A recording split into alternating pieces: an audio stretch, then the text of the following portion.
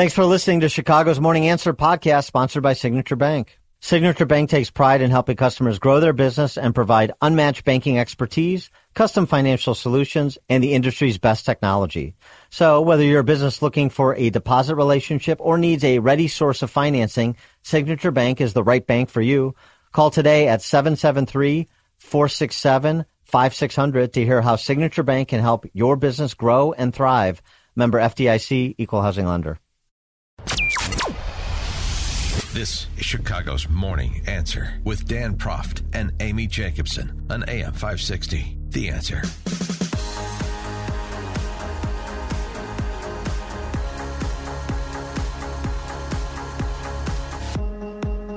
Top of the morning, Dan and Amy. So this happened yesterday afternoon in Gage Park on the southwest side. 822 Units A, on citywide person with a gun. 5258 South Spalding. Caller states the boyfriend has the gun and is chasing her. Hung up. Nothing further. Zone 6 is clear.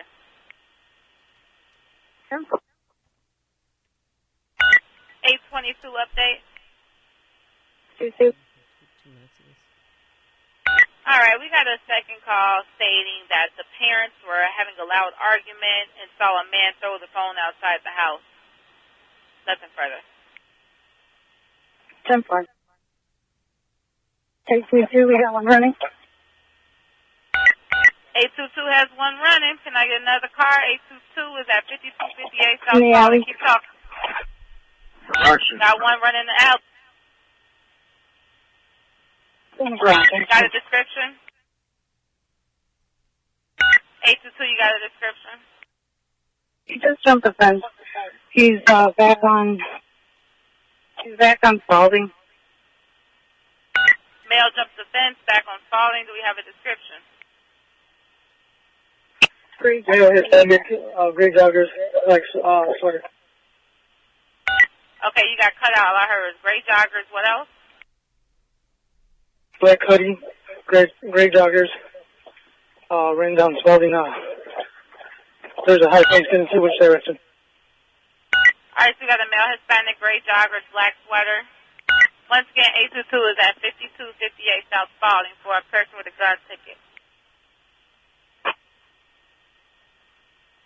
822 shots fired. 822 shots fired. 10-1, officer down! 10-1, officer down! For the units on the zone, we got a 10-1, 5258 Officer South down, Spalding. officer down! What? For the units on the zone, we have a 10-1, 5258 South Spalding. All units, I need you to get to 5258 South Spalding. We're getting an ambulance for you. Officer down! And the officer down passed away yesterday. The Honor Guard congregating at Mount Sinai Hospital the early evening yesterday in tribute to that fallen officer. 312-642-5600, turnkey.pro answer line, 646-36DA, turnkey.pro text line. He was on the department for 5 years. He leaves behind a wife, and the reason they're not releasing his name is because he has relatives in a different country. That's what they would tell me. But the gunman was just 18 years old, and police told me that he had a gun charge from last year when he was 17 years old. So we don't know if he was out on parole, awaiting trial. We don't know if he was on electronic monitoring at this point. But after he shot the officer and the bullet went through the head and another shot through the leg, they then returned fire. So he is at Mount Sinai Hospital in critical but stable condition. Right. So that happened. The reason it was important to listen to the scanner because that's number one. They're responding to a domestic. Yeah. And as we know, perhaps the only thing that's more volatile than a traffic stop is a domestic, which is why all of the discussions about for domestics and family situations, we can just replace police with social workers. Yeah, that's the Brandon Johnson model. He doesn't want to hire more police. He wants social workers, and he has said that he wants them to respond to domestic violence calls. Well, that is what happens at domestic violence calls. And you understand how perpetually vigilant you need to be.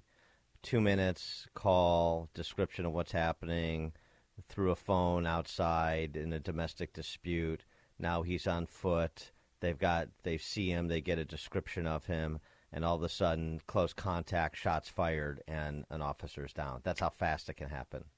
Yeah, I mean, I'm so glad you brought that to everybody. And, of course, Mayor Lightfoot, Superintendent Brown, both short-timers, went to show their support at the Mount Sinai Hospital. Every single day, on every shift, officers run to danger for our safety. If you see an officer tonight or the next day or the day after that, thank them for their service. Yeah, it's a nice sentiment, but obviously, given the person delivering it, sort of hollow, I would say, charitably. Ironically, this happens on the day that David Brown announces effectively he's done as Chicago Police Superintendent on March 16th because there's going to be a new mayor, and thus there's going to be a new superintendent. He sees the writing on the wall. But you know who they put as the interim? Eric Carter, who, if I can remind you all, back in 2021, when Ella French was murdered, would not wait for the Chicago bagpipes to arrive when they transported the body from the hospital to the medical examiner's office. Nobody likes Eric. The only person who likes Eric Carter is Eric Carter. Well, I suspect there'll be changes at the leadership of the police department in one direction or the other, depending on the outcome on April 4th. But I suspect those people that are part of Lori Lightfoot's authority structure in the police department will be turned out, and it won't stop with David Brown. But something else, too. I mean, just what this says about the city. So sad. The day after the primary election, what this says about the city. And I just, listening to the scanner and being sickened by it like everyone else was to hear about this news. Given the political ruling class in the city of Chicago, I really think like sending cops on patrol is like when D.C. politicians send our young men to die in faraway lands in pursuit of ill-defined and unattainable objectives. This is what happens when you forget who's on which side of the civilization-barbarism divide. You turn police officers and law-abiding citizens in general into political cannon fodder. And that's really the story of the last, really, couple of decades in Chicago, particularly the last decade under both Tiny Dancer and Tiny Laurie. You've just turned police officers and the law-abiding into political cannon fodder. They are subservient to your ideological political agenda. And then you just added to the mayor's office over the last few years and to Tim Evans, who's been there for quite some time. You just added Kim Foxx to round out the ruling class. And remember, we're going to find out, again, if this 18-year-old who has a gun charge from last year was on parole with no cash bail, if he was on electronic monitoring, what happened? Craig, Mount Greenwood. Hey, good morning, Dan and Amy. Thanks for taking my call. My daughter and my son-in-law, they're both Chicago police officers currently. I've got cousins. I mean, they retired out of there. But my daughter confided in my wife yesterday with all of this that every day when she leaves her house to go to work, she kisses her dogs goodbye. The thought crosses her mind if she'll even be coming back home and all that. And here's the thing. There was all kinds of things that have been changed with regard to how the police officers respond to things like this. With regard to keeping their gun in their holster, they can't have it out and everything like that. They have to do all kinds of reports when they go near their gun and all that. And they are constantly made unsafe by all the crap that goes on with those people. It's unbelievable. Did your daughter know the officer who was shot and killed last night? Yes, she did. She actually worked with him, and her husband knew him. They both knew him. They said, man, he was a great guy. He was a good guy in that, had that little daughter and everything. And he did have a daughter? Pardon me? He did have a daughter? Yeah, a young daughter, about 5. Same. And him and my daughter were basically, they're both young on the force and everything like that. My daughter might have been on a year or so longer, but they were both young, and early on they were together. Young, they knew each other together. Well, since your daughter's been on the force for 6 years, where is she? Where's she work out of? Now she's out of 4. She's out of 4 now. She was on mass transit for a while, and she's actually been in a lot of locations. I guess when you start out, they move you around a lot because she was in a couple other districts. And so when she talks to you or your wife, what does she say about what's happened on the force over the last, say, 6 years since she's been on? What's she seen?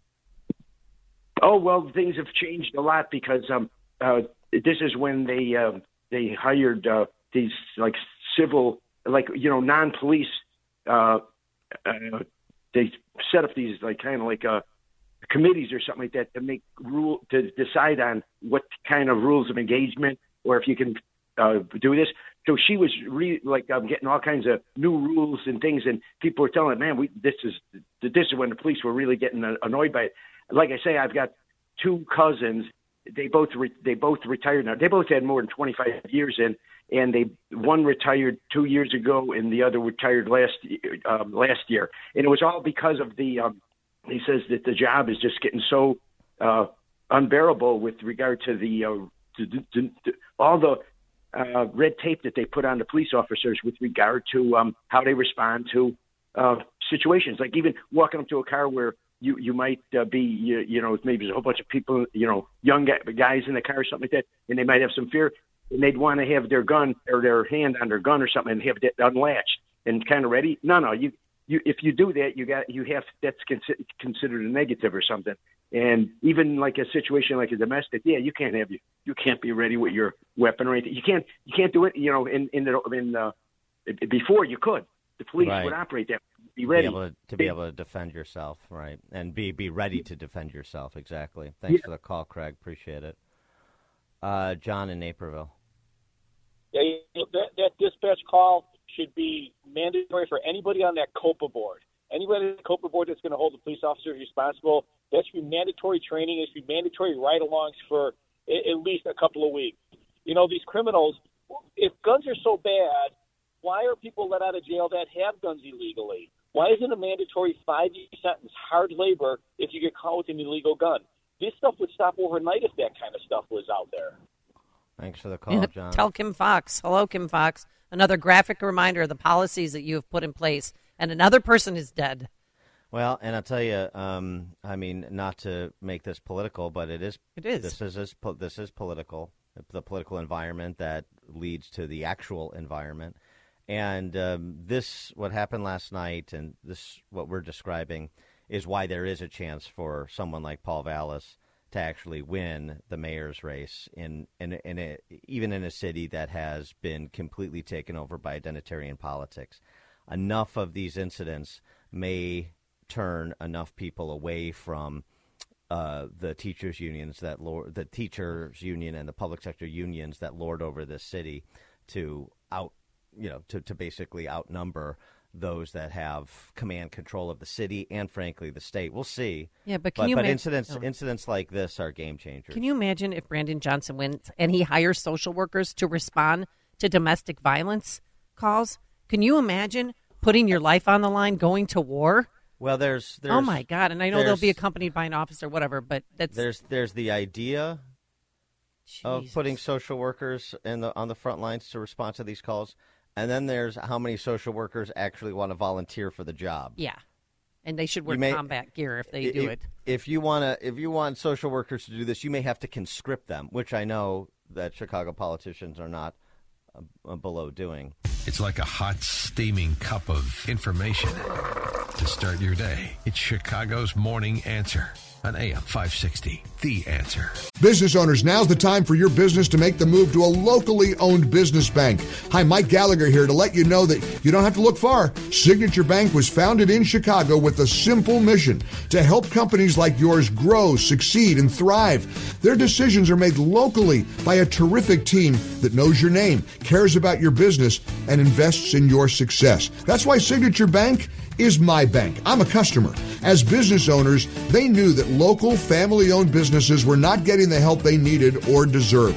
So I invite you to reach out to my friends at Signature Bank today. Write the number down. Remember this phone number, Signature Bank, 773-467-5630, and learn all about this great bank, 773-467-5630, or visit them online at signaturebank.bank. That's signaturebank.bank. Signature Bank makes commercial banking personal. Member FDIC, equal housing lender.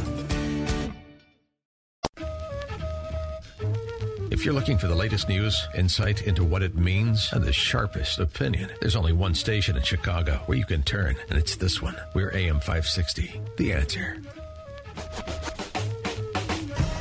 Top of the morning, Dan and Amy. Just one more remark about the police officer who was murdered last night on the Southwest Side. Because the talk in the last month, or the month leading to the April 4th election for mayor and city council, will be about the racial division in the city generally and specifically as it pertains to policing. But I want to make this point. I think a lot of our listeners understand this, but it should be made over and over again. There are a few Jesse Jackson-style race hustlers pushing it, the Black Lives Matter crew. Pushing the racial division, pushing the defund the police, decarcerate the criminals. There are a few. But it is so much more driven by effete white Marxists.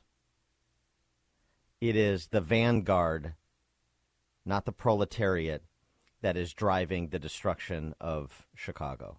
Yeah. And case in point, guess where Brandon Johnson received the most votes? In the 47th ward, in my ward, in Ravenswood, with white progressive voters. Wow. Yeah, well, that shouldn't be a surprise.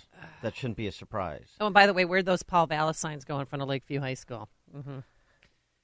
But, so, I just, the top line, Chicago's a racially divided city, and so on, and it is, and it's terrible, and it's the most de facto segregated city in the country, arguably. Said that for a long time. And it's reflected in what you see in CPS, for example. Mm-hmm. But who's driving it? You think it's like black, I mean, the outsider thinks, oh, it's just black versus Latino versus white and Asian is in the... No. It's being driven by the vanguard, which is white left. And yes, some of the black politicians and some of the Latino politicians and C-suite types, but it's mainly the C-suite types, and that's mainly white. Just it's such an important thing to understand because it's the only way you're going to get more scales to fall from more eyes in the neighborhoods. You need a revolt against the vanguard class to use the Leninist nomenclature that's so popular among Brandon Johnson and his supporters. You need the revolt against the vanguard in the city if you want to change the trajectory of the city. Speaking of idiotic policies, destructive policies, devastating policies being driven by effete white Marxists, turning our attention to COVID. Some important testimony before the House Select Committee on COVID on Tuesday, and the stars were out. We'll talk a little bit more later in the show with Martin Kulldorff about this, but I want to give the opportunity for people to hear some of what was said and react to it because it's really important. Dr. Jay Bhattacharya, who we've had on the show many times, Stanford, both economist as well as medical doctor, he testified, and he has been beating the drum for the last several weeks on the op-ed pages for essentially a COVID Truth Commission. And he's authored devastating indictments of the public health establishment in this country. And here was some of what he had to say in terms of the questions that need to be asked and answered, the explanations that need to be provided, and why his sort of COVID Truth Commission, if you will, is needed. So the American people deserve answers to fundamental questions about the pandemic. On what empirical basis were schools closed? Did public health decision makers consider the harms of their policies as thoroughly as their putative benefits? Why did authorities ignore recovered immunity or failure of the vaccine to prevent disease transmission in recommending vaccine mandates and discriminatory vaccine policies? With such a litany of failure, the American people deserve an honest COVID commission to evaluate the response and document all the errors as well as the few successes. In 1986, when the U.S. faced the national tragedy of the Space Shuttle Challenger explosion, Congress created a commission with independent outside experts, including Nobel Prize-winning physicist Richard Feynman. His iconic demonstration of a faulty O-ring made brittle in the cold as the cause of the Challenger disaster led to fundamental reforms at NASA. The American people deserve a similar bipartisan, scientifically minded COVID-19 commission so the public health disaster of the last 3 years is not repeated. With Dr. Makary, Dr. Kulldorff, and 5 other epidemiologists, I've written a document called the Norfolk Group Blueprint, where we list 80 pages of questions that need to be answered, scientific questions, in a bipartisan, scientifically minded spirit to address the failure of the public health establishment during the pandemic. Thank you. 312-642-5600, turnkey.pro answer line, 64636DA, turnkey.pro text line. I know there'll be people who say, well, you know, nobody's going to be held to account. That's what we really need. That's what I really want. Agree. But even if that ends up being true, the idea of getting answers to 80 pages of questions that these gentlemen and ladies in the profession have put together would be illuminating. It would be important. It would continue to keep this front and center.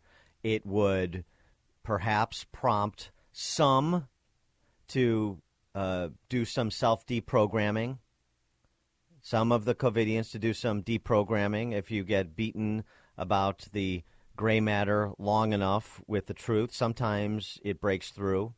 And it provides at least the prospect that answers to questions that have heretofore gone unanswered could lead to accountability that has heretofore been elusive.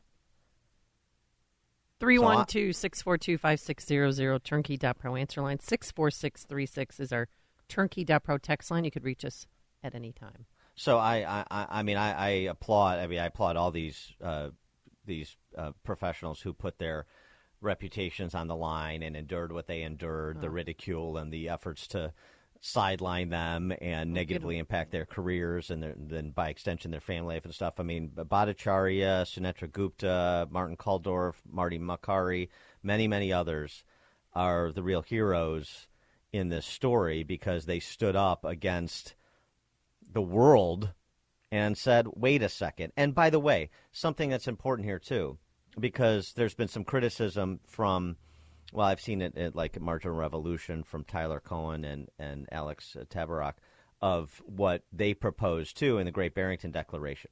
Fine.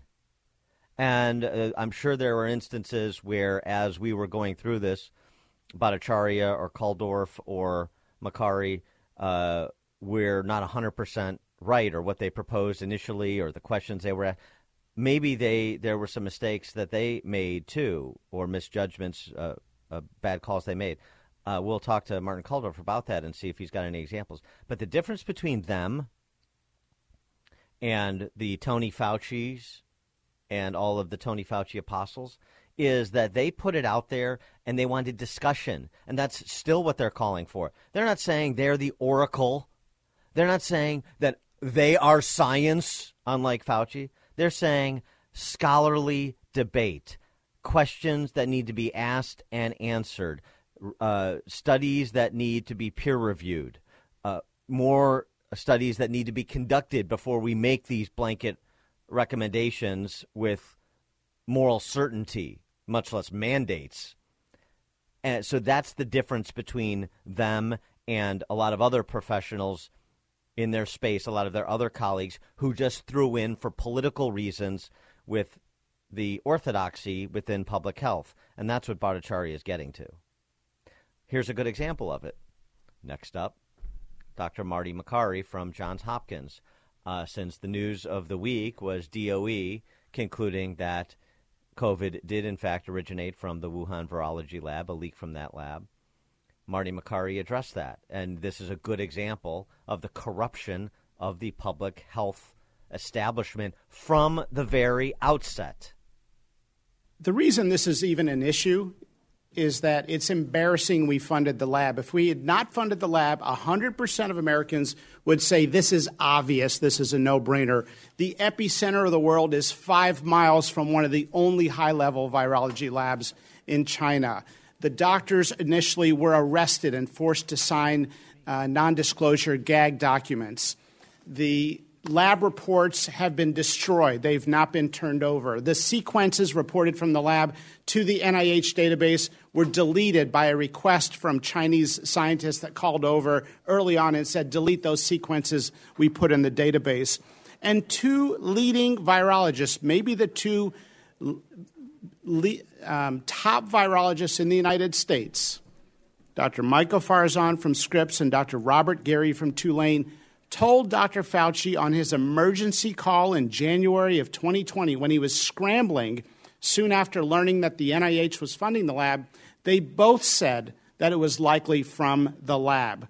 Both scientists changed their tunes days later in the media, and then both scientists received $9 million subsequent in funding from the NIH. It's a no-brainer that it came from the lab.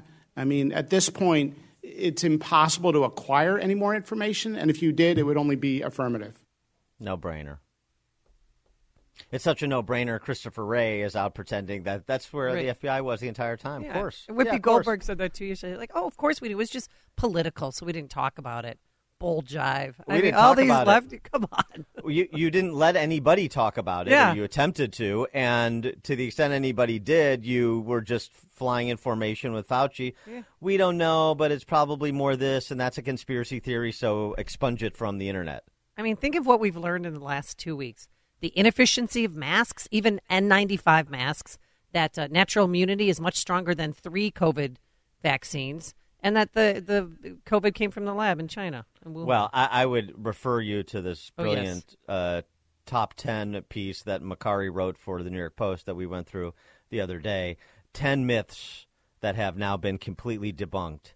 10 substantial policy pronouncements and understandings associated with COVID that were made by the Fauci establishment that have turned out to be completely wrong, starting with including the lab leak. And I know you get hey, I just said, look, I'm always open-minded, but you probably more likely it came from a wet market than not, but I'm open-minded. They weren't, because we know from emails that Collins and Fauci wanted to silence people like Bhattacharya and Kaldorf and the Great Barrington Declaration folks right from the beginning. They weren't saying, let's engage. Did you hear what Dr. Bhattacharya said? Did you hear what Martin Kaldorf at Harvard said? We should bring them in for a discussion. We should do something publicly so people can hear alternative opinions. We should make sure that we answer these scientific questions so that people have confidence in our recommendations. No, it was shut them up. Shut up and put your mask on and sit down. And stand in your idiot circle. Don't forget that. That's right. And by the way, wouldn't you, speaking of the Truth Commission and the importance of that, what Bhattacharya is proposing, wouldn't you love to see those 2 virologists Marty Makari just mentioned whistle before a House Select Committee, a bipartisan COVID Truth Commission, for example, to answer for what Makari just described. They said it came from a lab, January 2020. They changed their tune. They got $9 million in NIH funds. Gee. I shouldn't be surprised, but yet I'm surprised, Dan. George, Naperville. Won't the leadership in power suffer? They made all their followers follow all these guidelines, and they're going to feel stupid. And I'm just wondering where that's going to go. Well, yeah, I don't know. I mean, I guess we'll see who has the character to say, some of the things that I recommended that I went along with were wrong. And I was wrong to do it, and I apologize. Just own it. Somebody man up, please. Elliot, Southside. Elliot. Oh, no. Well, stop. Good morning, Dan and Amy. Yep. Good morning, Dan and Amy. Thanks for taking my call. Part of my comment was what you just said. I mean, Jay Bhattacharya, who was suppressed by Fauci's emails. You know, it showed that they tried to suppress the story, the Great Barrington Declaration, which, I mean, I even signed it myself. I'm not a physician, but I read it. I believed it. I knew that something was wrong years ago, and still the narrative was pushed. And, I mean, I think agencies like the CDC, NIH, the regulatory capture is just unbelievable in the pharmaceutical industry. That needs to stop. I mean, it transcends over to the media and how they control people with the narrative. I think apologies need to be out there, but more than that, just accountability. And we need to have these commissions to investigate and take these people who pushed what we've been through for the last 3 years and honestly just put them in prison because that's what they deserve. Thanks for the call, Elliot. Mark, Western Burbs. Yeah, hi. I hope this comment will come across the way I mean it. There's a more nefarious route here beyond just the COVID, and that's the labeling of dissenting or differing views as misinformation. Mm-hmm. And that constant repeating of misinformation is really undermining public debate. And, it's kind of the left's way to change our culture. You know, we travel from being a society built on liberty and differing opinions to now that's misinformation, so now we can't use it. So again, I'm sorry I don't have a more clear. No, that's very clear. No, that's good. That's very clear. Thanks for the call, Mark. That's very clear, and I completely agree with it. This is exactly what is done. If you label something misinformation like some Twitter minder or Facebook minder, then you don't have to address the substance of it. It's out of bounds. That information is not allowed in the public arena.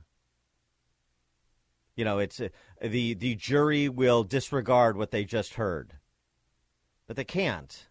The problem is it never gets an airing, or it doesn't get the airing that it deserves, and that's what happened to so many of these equally credentialed, qualified, accomplished medical professionals.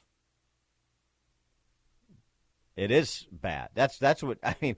People should continue to be aghast at what happened during COVID and what that says about where our country is and where it may be going, that we could watch this occur and seemingly be helpless to do a whole lot about it other than people doing what they can to lend their voices to some of these individuals.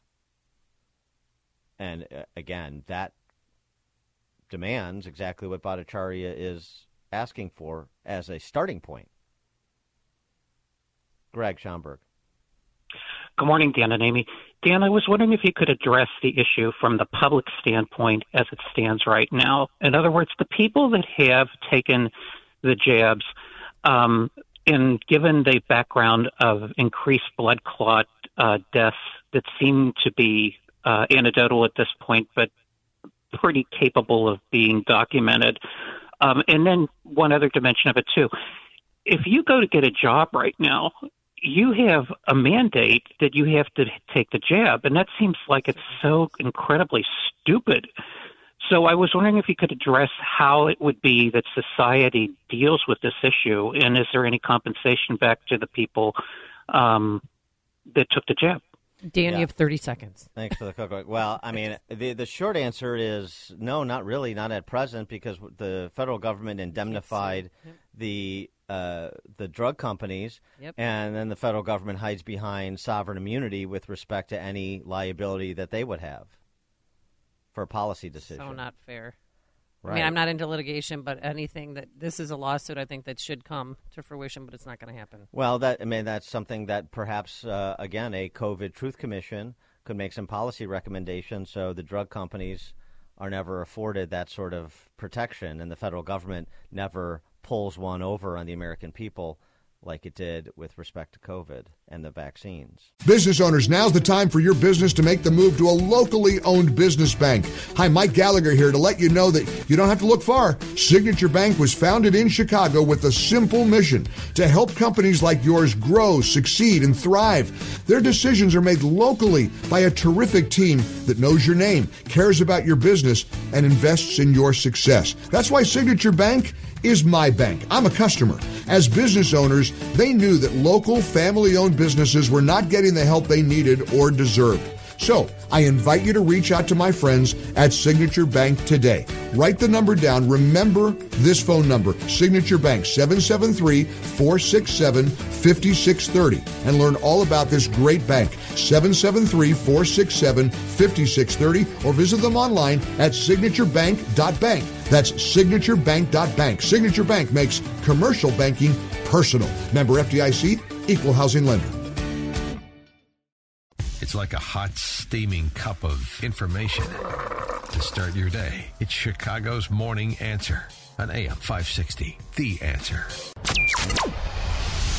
This is Chicago's Morning Answer with Dan Proft and Amy Jacobson on AM 560. The Answer.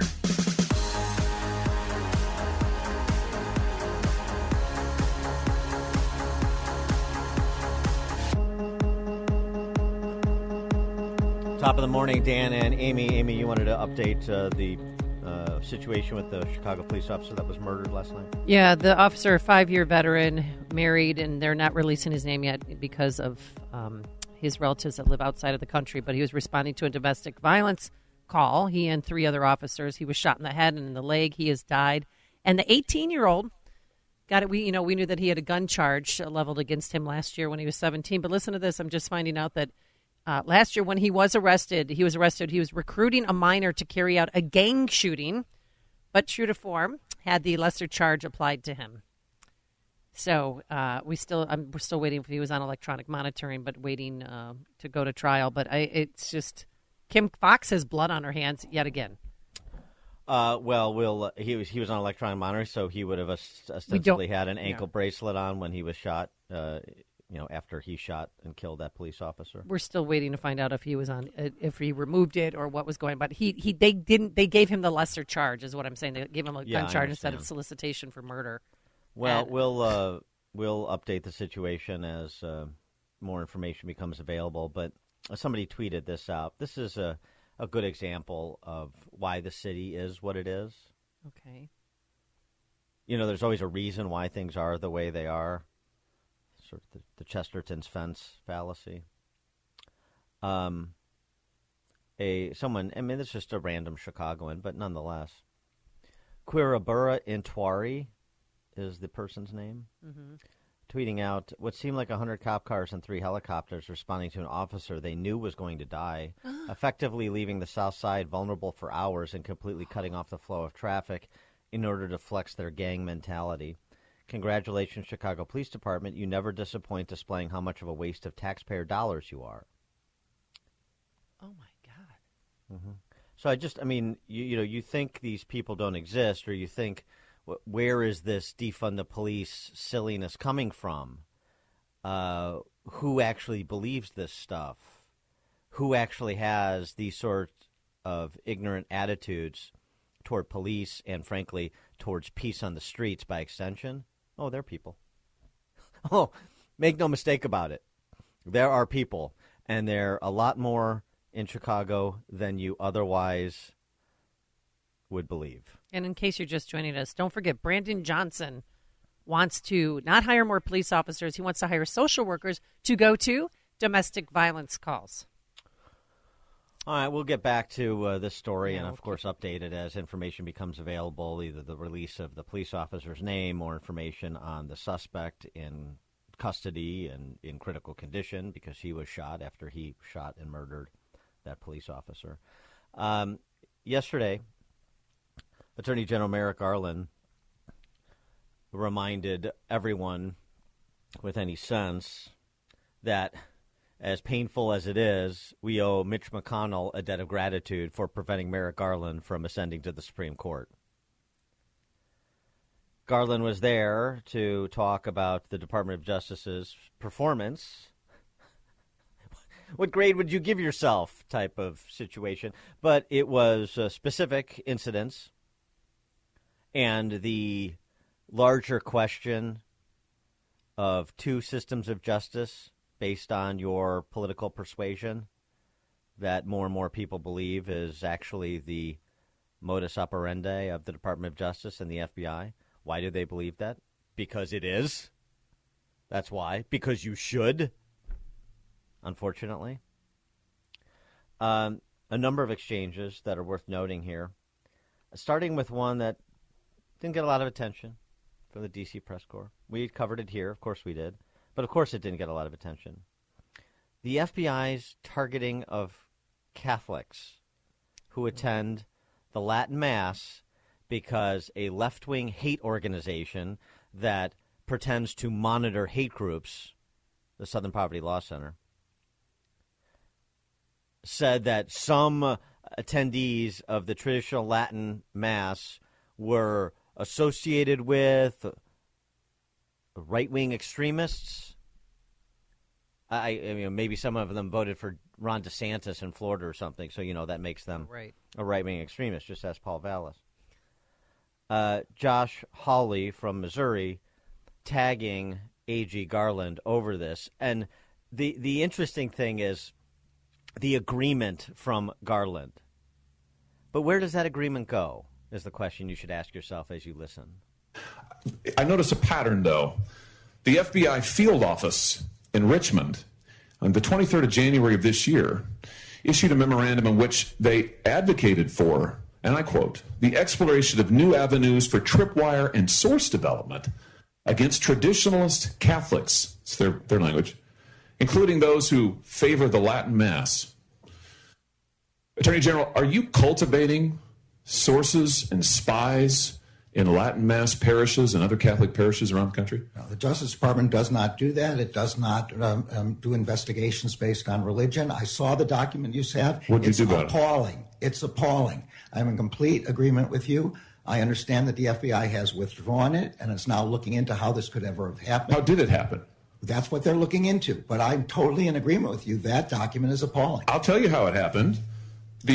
This memorandum, which is supposed to be intelligent, cites extensively the Southern Poverty Law Center, which goes on to identify all of these different Catholics as being part of hate groups. Is this how the FBI, under your direction and leadership, is this how they do their intelligence work? They look at left-wing advocacy groups to target Catholics? Is this what's going on? I mean, clearly it is. How is this happening? The FBI is not targeting Catholics, and as I've said, this is an inappropriate memorandum, and it doesn't reflect the methods that the FBI is supposed to be using. It should not be relying on any single organization without doing its own work. Let me just ask you, as my time expires here, a very direct question. How many informants do you have in Catholic churches across America?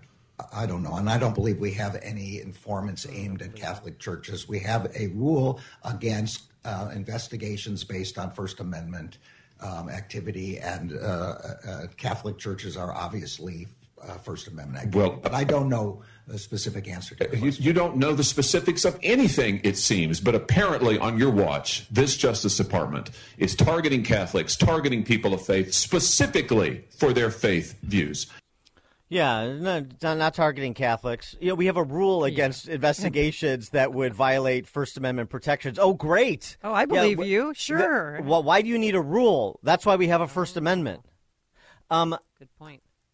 Right, not targeting Catholics, not targeting parents, not targeting pro-lifers. It just happens that the focus is always on these people. So it seems to me that while the FBI is busily taking the lead from Southern Poverty Law Center about hate groups, it's become a hate group itself. Seems like it's the FBI that is beset by extremism. 312-642-5600, turnkey.pro answer line, 64636DA, turnkey.pro text line. And, violence and insurrection and protecting our democracy and all those phrases that are repeated by the trained Marxists of the day, those phrases mean nothing to them as they demonstrate through their conduct. You want to talk about violence? Violence in the form of chilling people's religious freedom, their freedom of thought, their freedom of speech. Is that violence any less damaging to an individual's life or to the body politic, to the future of our country, than guys who get in a fist fight on the street? What I'm sorry. What is that? I have no idea. Okay. Apparently we're being hacked. That continued. Josh Hawley continued with A.G. Garland because he had something else to say in his limited time. And that was about the raid on Mark Houck's house. Oh, yes. Remind people who... Mark Houck, the pro-life activist, prays outside of abortion mills in Philadelphia, was there outside of an abortion mill with his son, one of the Planned Parenthood ghouls that escorts women into their mills, was getting in the face of Mark Houck's son, his 12-year-old son, and so Houck came over and said, "Hey, you talk to me, you don't talk to my son." And Hawley had a big blown-up picture of him and his family. And the guy persisted, and he wouldn't back off, so Houck pushed him off his son. Local prosecutors declined to prosecute the case, to press charge, to file any criminal charges against him. Nope. And when the feds picked up an investigation into the case, this is important, his attorneys said, well, if you're going to charge our client, he will surrender himself, just let us know. But that wasn't good enough. They brought in, the amphibious vehicles and the choppers and the SUVs, guns drawn at his rural Pennsylvania home. The district attorney declines to prosecute. The private suit's dismissed. You use an unbelievable show of force with guns that I just note liberals usually decry. We're supposed to hate long guns and assault-style weapons. You're happy to deploy them against Catholics and innocent children. Happy to. And then you haul him into court and a jury acquits him in 1 hour. I just suggest to you that is a disgraceful performance by your Justice Department and a disgraceful use of resources. Christopher Wray was asked about the same raid in his interview with Bret Baier the other day. Oh, yeah. What did he say? Where he was, of course, we always believed it was the lab leak. Yeah. Of course, that was our position from the beginning. We just couldn't tell anybody. Christopher Wray said this about the same incident that Hawley commented on. That decision to use that force, was that by the book? So there's a whole lot of things that goes into the judgment about what is the way to conduct arrests safely and securely that are made, I think, appropriately by the career agents on the ground who have the closest visibility to the circumstances. Mm-hmm. Well, it's one of two things, Director Wray and A.G. Garland, and to the general public, because we're supposed to believe few bad apples at the top. It's a leadership problem, but, the rank and file are all good agents trying to enforce the law and protect people and so on and so forth. Remember, Republicans get raided, Democrats get searched. Well, Christopher Wray, so number one, Bret Baier should have followed up with, well, wait a second, why was an arrest needed at all? You had the attorney saying he would surrender. This is a relatively minor case. This is not a habitual violent offender. His attorneys are saying he will surrender, and yet still they persisted. So what does that say either about you as the director or about those experienced agents on the ground who you're deferring to, allegedly? Those same experienced agents on the ground that wrote the memo out of Richmond targeting Catholics who go to Latin Mass. The same experienced agents on the ground working in consultation with the Department of Justice to monitor and target parents who speak out against critical race theory curriculum at their school board meeting. I mean, are you serious? And if you think those answers you've heard so far strain the bounds of credulity, well, you haven't heard anything yet from Merrick Garland. Mike Lee, senator from Utah, following up on this whole line of inquiry, asking about those pregnancy care centers, Catholic churches that have been firebombed, vandalized, threats made. Where are the prosecutions of people responsible for those hateful, violent acts as compared to your prosecutions of people who allegedly violate the FACE Act at abortion mills? In 2022 and for the first couple of months of 2023, DOJ has announced charges against 34 individuals for blocking access to or vandalizing abortion clinics. And there have been over 81 reported attacks on pregnancy centers, 130 attacks on Catholic churches since the leak of the Dobbs decision, and only 2 individuals have been charged. So how do you explain this disparity by reference to anything other than politicization of what's happening there? The FACE Act applies equally to efforts to damage, blockade clinics, whether whether they are a pregnancy resource center or whether they are an abortion center. It applies equally in both cases, and we apply the law equally. I will say you're quite right. There are many more prosecutions with respect to the blocking of the abortion centers, but that is generally because those actions are taken with photography at the time, during the daylight, and seeing the person who did it is quite easy. Those who are attacking the pregnancy resources centers, which is a horrid thing to do, are doing this at night in the dark. We have put full resources on this. We have put rewards out for this.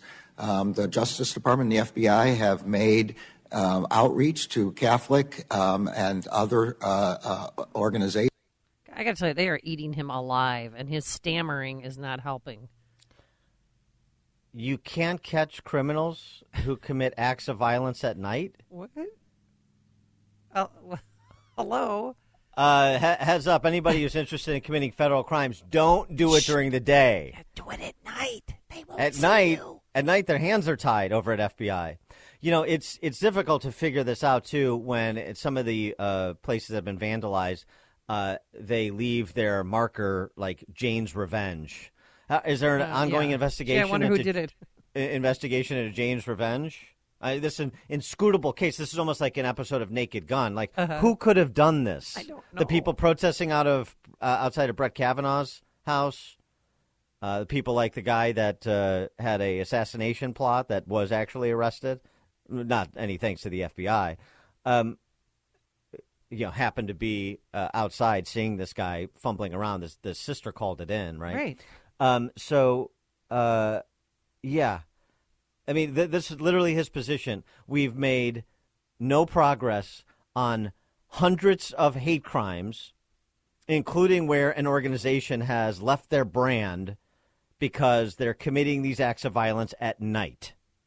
That should inspire a lot of confidence to the FBI. So when he said, did A.G. Garland, you're quite right, Senator Lee, there have been a disproportionate or a very different number of prosecutions under the FACE Act for people violating the FACE Act allegedly when they're at an abortion clinic as opposed to when they're at a pregnancy care center. Right. Because the FACE Act equally applies, but that's in theory. In practice, we have other priorities, don't we? Got a great text message on our turnkey.pro text line. We have cartels at the border, and the FBI is targeting Catholics. Latin Mass. Yeah, Latin Mass. You dare go. Latin Mass is a gateway mass to right-wing extremism. Next, per this report out of Britain, they're going to be targeting people who read 1984 as they look around and it's 1984. I know. Clay and Wheeling. Good morning, Dan and Amy. You mentioned Naked Gun. Leslie Nielsen. I'm 29 years old, and Leslie Nielsen is probably one of my favorite actors. If not, Airplane is one of my favorite movies of all time. The comedy is just fantastic, and it is almost copycat image of the FBI today. It's ridiculous, these people. My original point is I wish Hawley just kind of goes, you know what, I'm fed up with this. I've had enough of these people. I see this day in and day out. You're a communist and a traitor, a treasonist. That's what these people are. That's what they really are at the end of the day. They are bipartisan, they are completely partisan on one side. They do not care about the other side, and they constantly attack Catholics. It's a disgusting act, and Hawley should call them out for it. Thanks, guys. Thanks for the call, Clay. Dan and Amy, Chicago's Morning Answer. Connect with Dan and Amy on the AM 560 The Answer mobile app. Just text the word app to 64636 to download the app today. If you're looking for the latest news, insight into what it means, and the sharpest opinion, there's only one station in Chicago where you can turn, and it's this one. We're AM 560 The Answer. Top of the morning, Dan and Amy. Time to update the activities of the LGBTQIA plus, the Lavender Bund, as the trans takeover continues unabated. We could go from the North Shore to the state of Maine to the Isle of Man. Spin the globe. Where would you like to start? Let's start with the North Shore. You want to start with the North Shore? Yeah, let's start local. Okay, we can start with the North Shore. Okay. This is District 36 in Winnetka. Winnetka School District 36. We need some what kind of easy listening sort of music. Justin? To talk about the patrician Winnetka School District 36.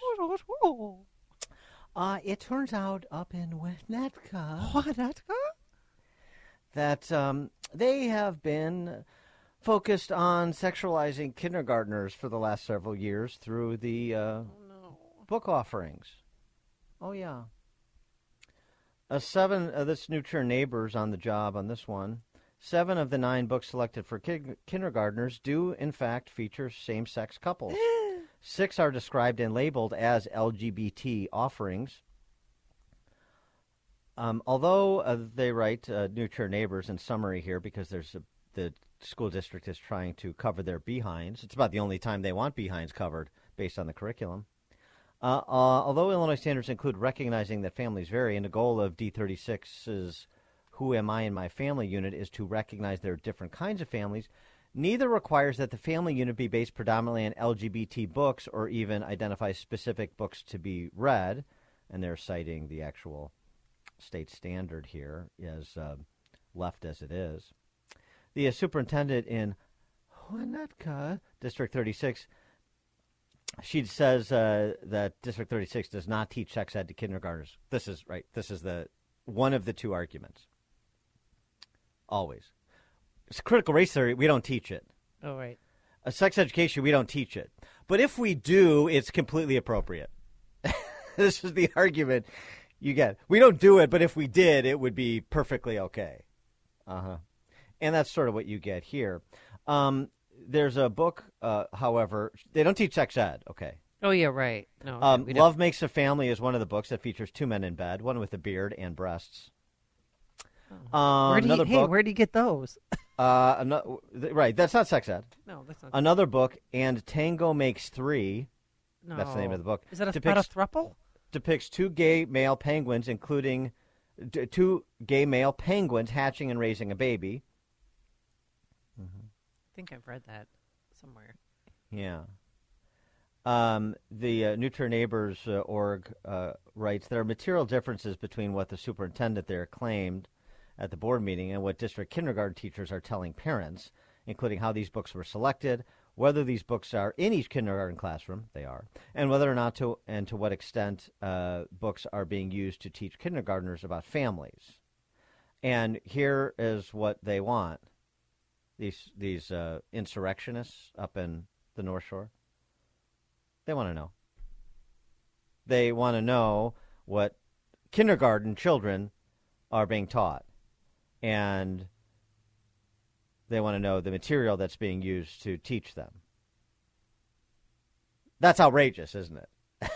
It's hateful. That's where it's at. Parents' right to know, it may say so in statute, but in operation, parents subordinated to the Lavender Bund's agenda for their kids.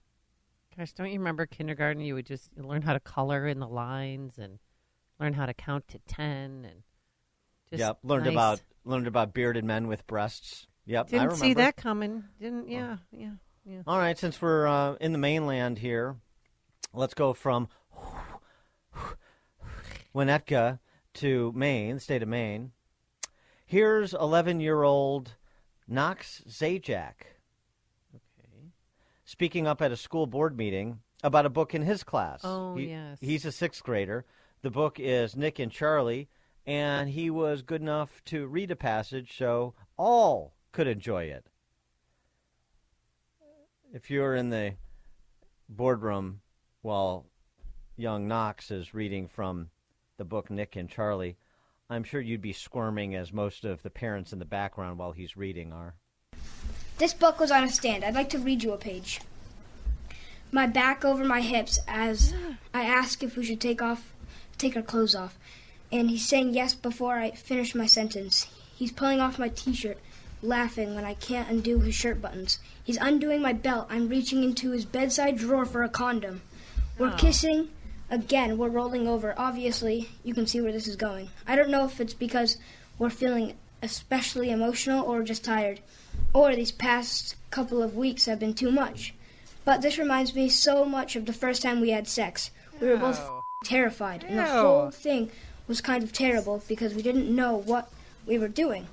But it was good too, so good, because we were a mess of emotions, and we were scared and excited, and everything felt new. So this sort of feels like that.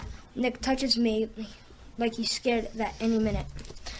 Now, this book was at my middle school, and it was on a stand. When I rented it out to show my dad it, the librarian asked if I wanted more and if I wanted a graphic novel version.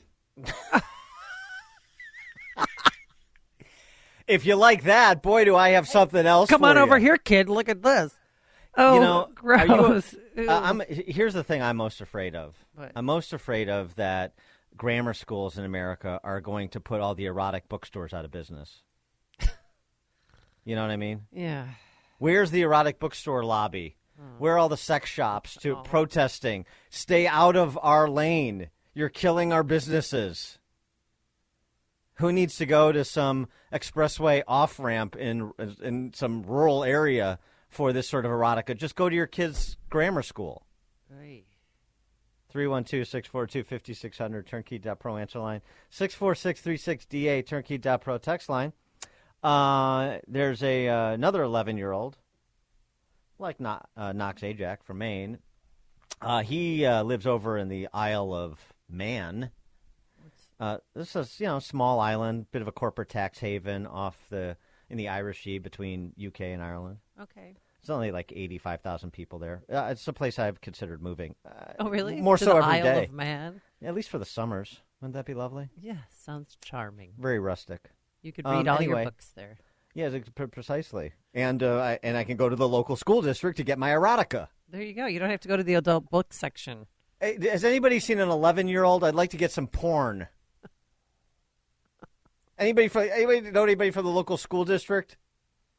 Get my hands on some porn.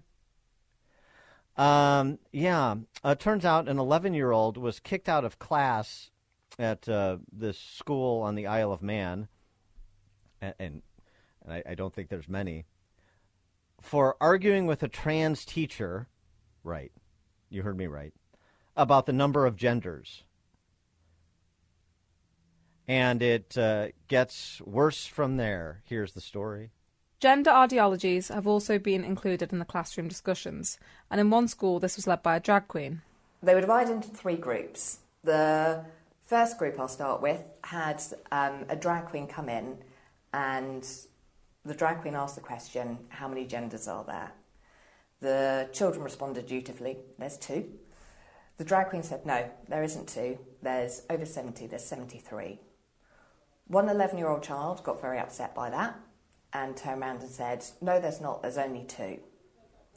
The drag queen unfortunately then responded with, you have upset me, get out, and threw this child out of the class. The next group was then taught about sex change operations. They were shown artificial penises, and they were then shown a skin graft taken from a girl's arm to use to put onto the artificial penis. Ew. The third group, they were taught oral and anal sex. And a lot of the children are just too traumatised to even talk to their parents. And even when other friends have phoned up saying they just go, I can't talk about it, just not talking about it. So these are 11-year-old kids? These are 11-year-old Year children. 7. Year 7. You know, when I was growing up, we didn't learn about artificial penises until like late in the 7th grade. I mean, so I'm they're laughing, really so starting you're them right. early, aren't they? Well, that's so grotesque, and that is none of their business. And, of course, they're going to confuse the kids. But the fact that they kicked out the kid who said, no, there's not 73 genders, there's 2. You've got to leave. And I can imagine how, like, the hyperbole with a drag queen. Could you name 73? By the way, I have a 4. gender update for you. I want to settle the debate between Paraboy and Demi-Boy that's raging right now. Oh, yeah. So we'll settle that momentarily. I can't name 4 genders. Well, no. 5. I don't know. 73? You think about it. Come up with some of your own at home. It's fun. More on the schools at the Isle of Man, but basically no different than a Chicago suburb, it sounds like. Here's the school, or Francis Parker, an elite private school in Chicago. Here is the little bit background on the school system's English curriculum. You can understand why a drag queen is at the head of the class, if you will. Some of the things on the English curriculum are interesting. So there's a whole bit on fisting and basically how to do it safely and with lube. Yeah, well, and you don't do that dry. I just stand astounded. There's also fetishes were on that, weren't they? Fetishes were on that as well, yeah. That was there too. And this is again being aimed at year 7? Or is this higher up in school? What age is this being taught to? This isn't being taught, it hasn't said in the document what age that should be taught to. It is basically saying that these things should be talked about in school. The Manx curriculum is based on the Scottish model, which has also faced severe criticism. There was one teacher that spoke to me, and she was very uncomfortable with what she had to do. So, bearing in mind she's young, she's pretty, she had to go into a group of boys and girls and teach them how to masturbate. Oh. And what age are these kids? 12. So again, year 7? Yeah. 7, year 8? Year 7, year 8, yeah. She had to go and teach them. And she's uncomfortable doing it. They're uncomfortable doing it. Understandably. And there was another kind of like story that I heard from parents that there was one teacher that walked into the classroom and said, right, I have to teach you this. I think it's wrong. I don't think you're ready for it. So I want you to sit there and colour in your books, and I'll stand at the front of the class and I will teach this lesson because I have to teach this lesson. But please don't listen to me. They're not totalitarian re-education camps. Anybody see anything wrong with a teacher teaching a bunch of 12-year-old girls and boys in a classroom how to masturbate? I mean, when did that become verboten, right? 312-642-5600. Turnkey.pro answer line. You can also text us at 64636. Type in DA, then a quick comment. I mean, I guess that's a great predicate question. How committed are you to the Lavender Boons agenda? Are you so committed that you would submit your daughter or son in the 7th grade to be in a co-ed environment, in a classroom, in an educational setting, and have the teacher teach all the kids how to masturbate? Because if you're not on board for that, then you're just not an ally. You know but what if I mean? you did that outside of the classroom, you'd be arrested. Think about that. I mean, that's how grotesque it is. Maybe we like have if to they took rewrite. it outside, you're like, oh yeah, you're. Well, we got to rewrite some of the laws to accommodate the Lavender Boons agenda. We want to be allies, don't we? I mean, are you on board or not? Right? Brian St. John. Hey, good morning, guys. So I was going to call and talk about that Nick and Charlie. I think that's Heartstoppers, and that's in all the public libraries, and it's also a show on Netflix. And the opening scene in episode 1 of that show is the two, Nick and Charlie, making out. So that's their agenda there. In terms of my kids, my daughter is 6, my son is 3. I've been pounding in their heads since as long as they've been born that there are 2 genders, and anyone that tells them otherwise, they need to run far away. So they get annoyed with me, but All right. Well, you better tell them. You better not send them to the Isle of Man for a semester abroad. I'll tell you that. Thanks for the call, Brian. Robert, Bloomingdale. Hey guys, that segment you just had with that lady that's a wow. You know, in my personal opinion, that you got to really watch, especially in these school board elections this year, who you're going to put in there. Do your homework on them. And as far as I'm concerned, any teacher, principal, or superintendent that promotes this kind of garbage should be fired, and put your kids in parochial school. What do you think? Thanks for the call, Robert. Yeah, although you got to check the parochial schools, too, because some of them have given over to the leftist mobs as well, unfortunately. Yeah. Larry, Elmhurst. Hey, good morning. Hey, 2 quick points. First of all, I think the teachers are pushing this because 80% of the teachers, I believe, are child molesters to begin with. Well, come on, 80%. Let's not throw out statistics, but go ahead. Made up statistics, but go ahead. Yeah, and I forgot the other point I was going to say, but it's you can. Oh no, I know what you can get kicked out for wearing a Trump shirt or a "Make America Great," but you can sit there and read a book about 2 guys biting a pillow. It's sickening. Thanks for the color. Well, of course, I mean a MAGA wear. That's hateful. Treason. This is inclusive. You see, Frank, Arlington Heights. You're supposed to be all in. Will Wheaton lives in Wilmette. I believe he does live in Wilmette. You know, Will Wheaton, the one who eats wheat thins and Cool Whip. I think he lives in Wilmette. Great Stewie impersonation. Yes. It's better, actually. It's early in the morning for it. Actually, just wanted to make a comment. You know, you said the Isle of Man was where this is happening. I thought you said the Isle of Wight first. I was going to be very upset about that because I want to visit the Isle of Wight, which is south of England there. And then Ireland, too. I haven't been there yet. At least Ireland is safe since St. Patrick. You know, he banned snakes from that in, the year 300, 400 AD. So at least Ireland's safe. I don't know how safe Ireland is, but okay. Thanks for the call, Frank. Dirk Stager. Good morning. I just got a quick comment. Good morning, guys. I was just wondering, when did any kid ever have to be taught how to masturbate? Okay. All right. All right, Dirk. Yeah, but a little aggressive, guys. Okay. The truth of that notwithstanding, how do you feel about him or her being taught by their teacher in a 7th grade classroom? Does that make you uncomfortable at all, or is allyship more important? Dan and Amy, Chicago's Morning Answer. It's like a hot, steaming cup of information to start your day. It's Chicago's Morning Answer on AM 560. The Answer. This is Chicago's Morning Answer with Dan Proft and Amy Jacobson on AM 560. The Answer.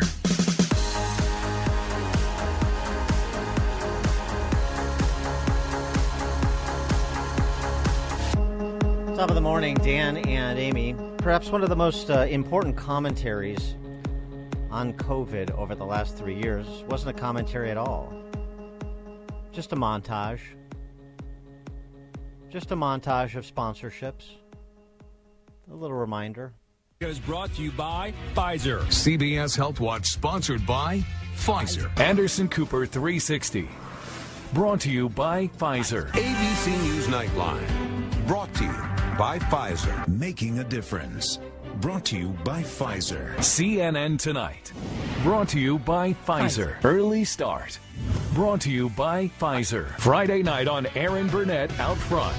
Brought to you by Pfizer. This Week with George Stephanopoulos is brought to you by Pfizer. This weather report brought to you by Pfizer. Today's countdown to the royal wedding is brought to you by Pfizer. And now a CBS Sports Update brought to you by Pfizer. Meet the Press Data Download brought to you by Pfizer. This portion of CBS This Morning sponsored by Pfizer. On how to find the hidden sugars in the American family diet, sponsored by Pfizer. Dan and Amy, not brought to you by Pfizer. Professor Martin Kulldorff, professor of medicine at Harvard University, on leave. Fellow of the Academy for Science and Freedom, which is a Hillsdale College initiative to restore integrity and trust in science and public health. That's a big job. None of that brought to you by Pfizer either. Dr. Martin Kulldorff, thanks for joining us again. Appreciate it. Good morning. Great to be with you.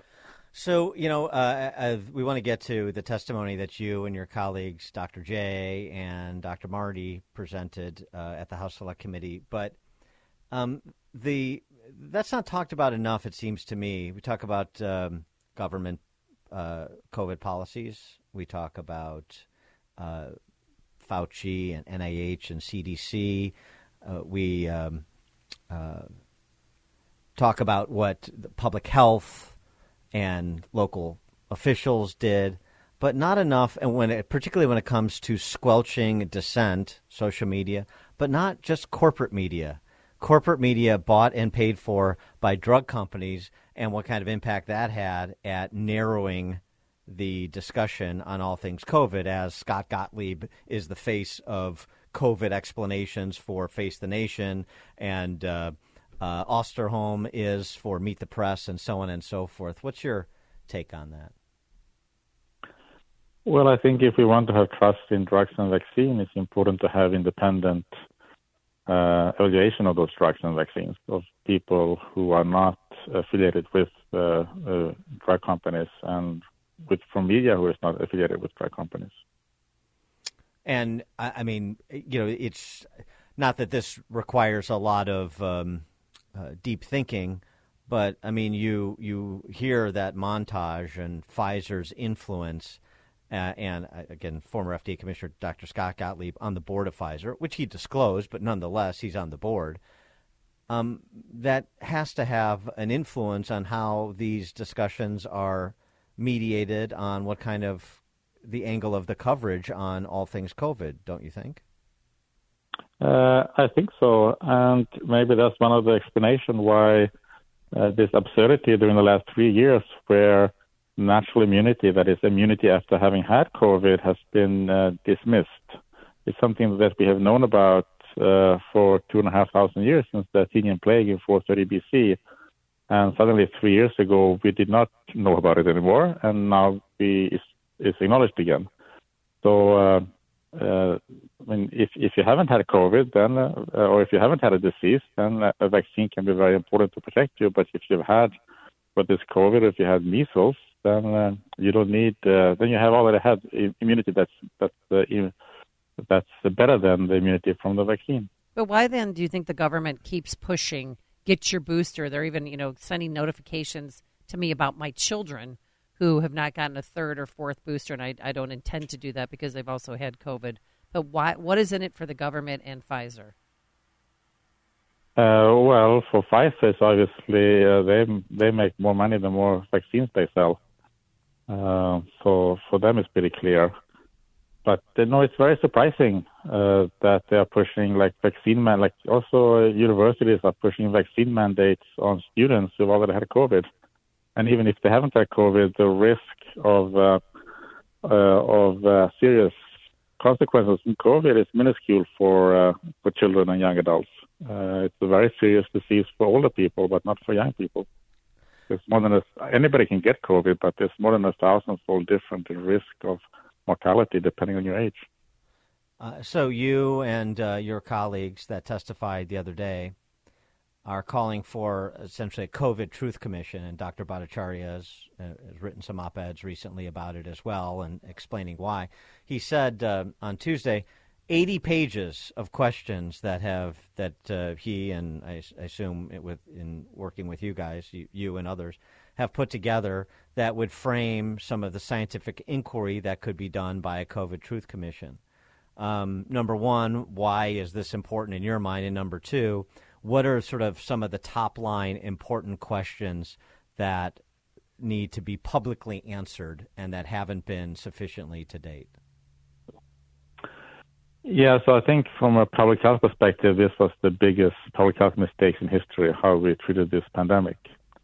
And there are two basic problems with what we did. One was we didn't protect older Americans sufficiently. The older Americans have a high risk of dying from COVID, and many did die from COVID. And some deaths are unavoidable, but we could have saved many of those lives if we had proper protection of older Americans who are in the 70s, 80s, and 90s, and even some in the 60s. So that was one big failure, that we didn't properly protect. Instead, we protected the laptop class, so the people, young professionals in their 30s and 40s who could work from home and who had their pizza delivered or their food delivered from restaurants by older people working there in the working class. So that's one huge failure, that we didn't properly protect older Americans. The other one failure is that the lockdowns, which had very limited effect or no effect on preventing COVID, some of it postponed it a little bit, dragging it out for longer. But for example, school closures, we should never have closed the schools, and that had enormously detrimental effect on children. Schools are important for children, and we know that. And these are long-term consequences that they're gonna live with throughout their lives. That they lost a year, or in some places in the U.S. Almost 2 years of education. Also, the number of doctor's visits went down during the pandemic because people didn't dare to go to the hospital, or they wasn't available. So many people missed their cancer screening or their cancer treatment or their diabetic treatment. Cardiovascular disease outcomes have been worsened, and the mental health has deteriorated.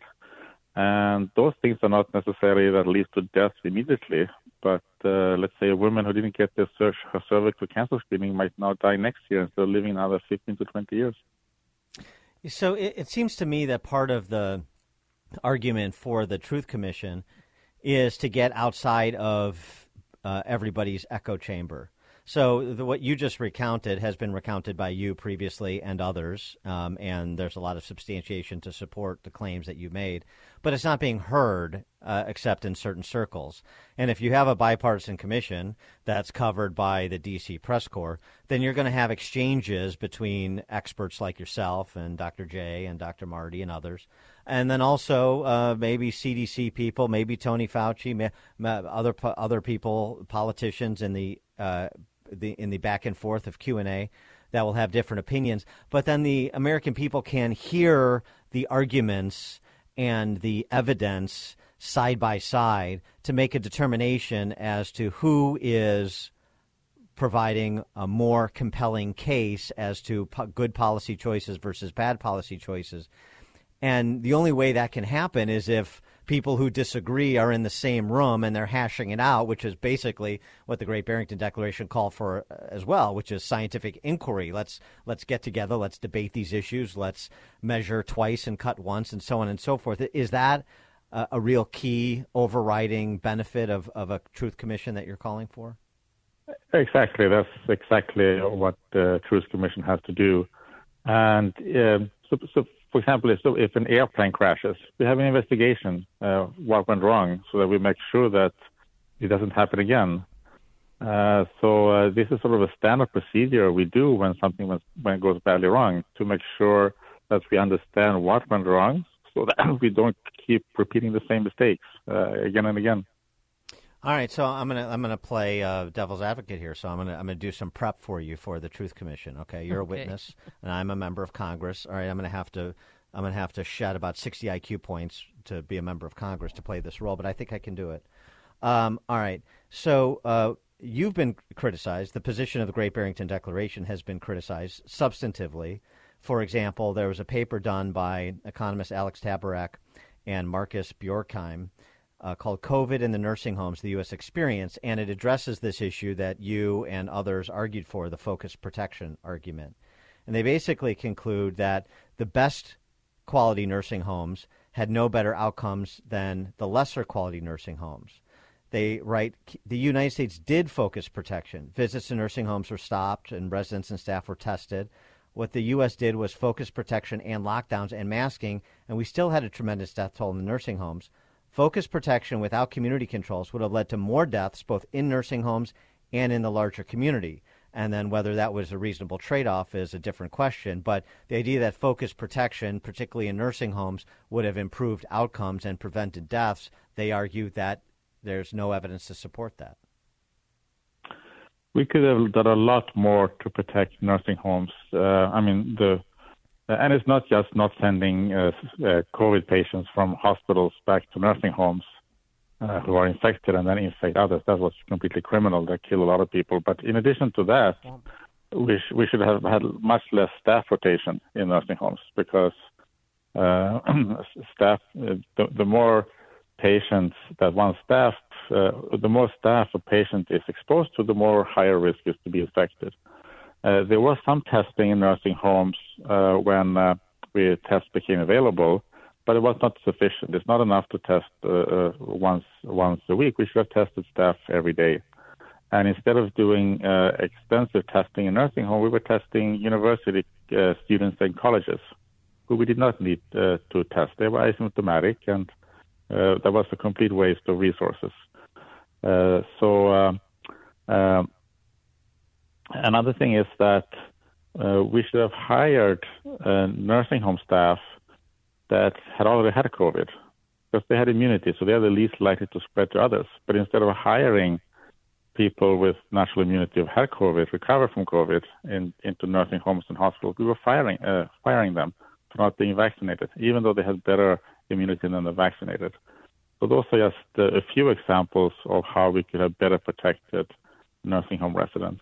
Yeah, that's really interesting, right? It's the daisy chain that people don't think of, the secondary effects. So because you start from this false premise, you won't admit what you know to be true, that natural immunity provides better protection both for the person and for the public. Then you made bad decisions that led to worse outcomes for the public. Those are the kinds of drill downs that the public, I think, needs to hear, which is why I obviously am so supportive of this Truth Commission idea you guys have put forward. The news this week, the predominant news, not the only news on the topic, but the predominant news was, of course, this Department of Energy report. Based on new intelligence, we believe it was a lab leak. And your colleague, Dr. Marty Makary, basically said, look, this was a no-brainer. They knew it from the beginning. The top virologist told Tony Fauci that, and then they recanted and got $9 million in NIH funding. And so part of this, it seems, too, it's not just corruption in terms of the big pharma gaining regulatory control over the regulators and the media through, underwriting. It's also the corruption within public health itself in terms of malleable scientific conclusions based on grant funding. Yeah, so Anthony Fauci sits on the biggest pile of infectious disease research money in the world that he controls, or he used to control it until a few months ago when he stepped down as the director of the National Institute of Allergy and Infectious Diseases. So it's very difficult for infectious disease scientists to contradict him. So if he says things, then it takes some bravery to actually contradict him. And the sad thing is that he is a lab scientist, so his knowledge of public health is actually very limited. So he focused everything on COVID, ignoring cancer, cardiovascular disease, and mental health, which has deteriorated during these lockdowns. So it's the clip that you played about the media being in the hands of Pfizer within the scientific community. They depend on funding from Anthony Fauci and NIH and NIAID, as well as they get some funding from pharmaceutical companies as well. Yeah, so there again, a Truth Commission that could highlight this may prompt some structural changes in terms of how the federal government does grant funding rather than concentrating the power and the money in the hands of so few. That might be an important topic of discussion as well. So many. Martin Kulldorff's a professor of medicine at Harvard on leave. He's a fellow of the Academy for Science and Freedom, which is a Hillsdale College initiative to restore integrity and trust in science and public health.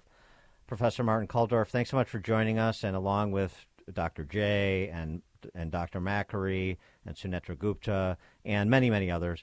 But you guys took a lot of hits to just try and call balls and strikes and ask substantive questions and offer substantive critiques. And we really appreciate what you did because we know the hammering that you guys took. So thank you so much for everything you've done. Well, thank you for having me, and thank you for your kind words. Thank you. And he joined us on our turnkey.pro answer line. This is Chicago's Morning Answer. Your show keeps me alive during the week. There's nobody I'd rather listen to between 5 and 9 in the morning than you guys. On AM 560, The Answer.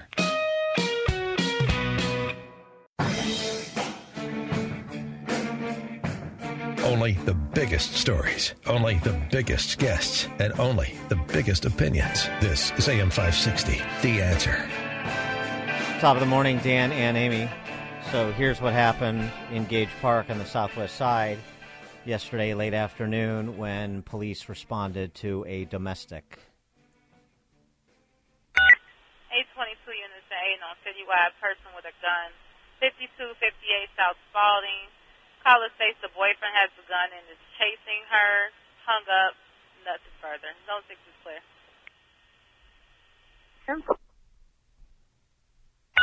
822 update.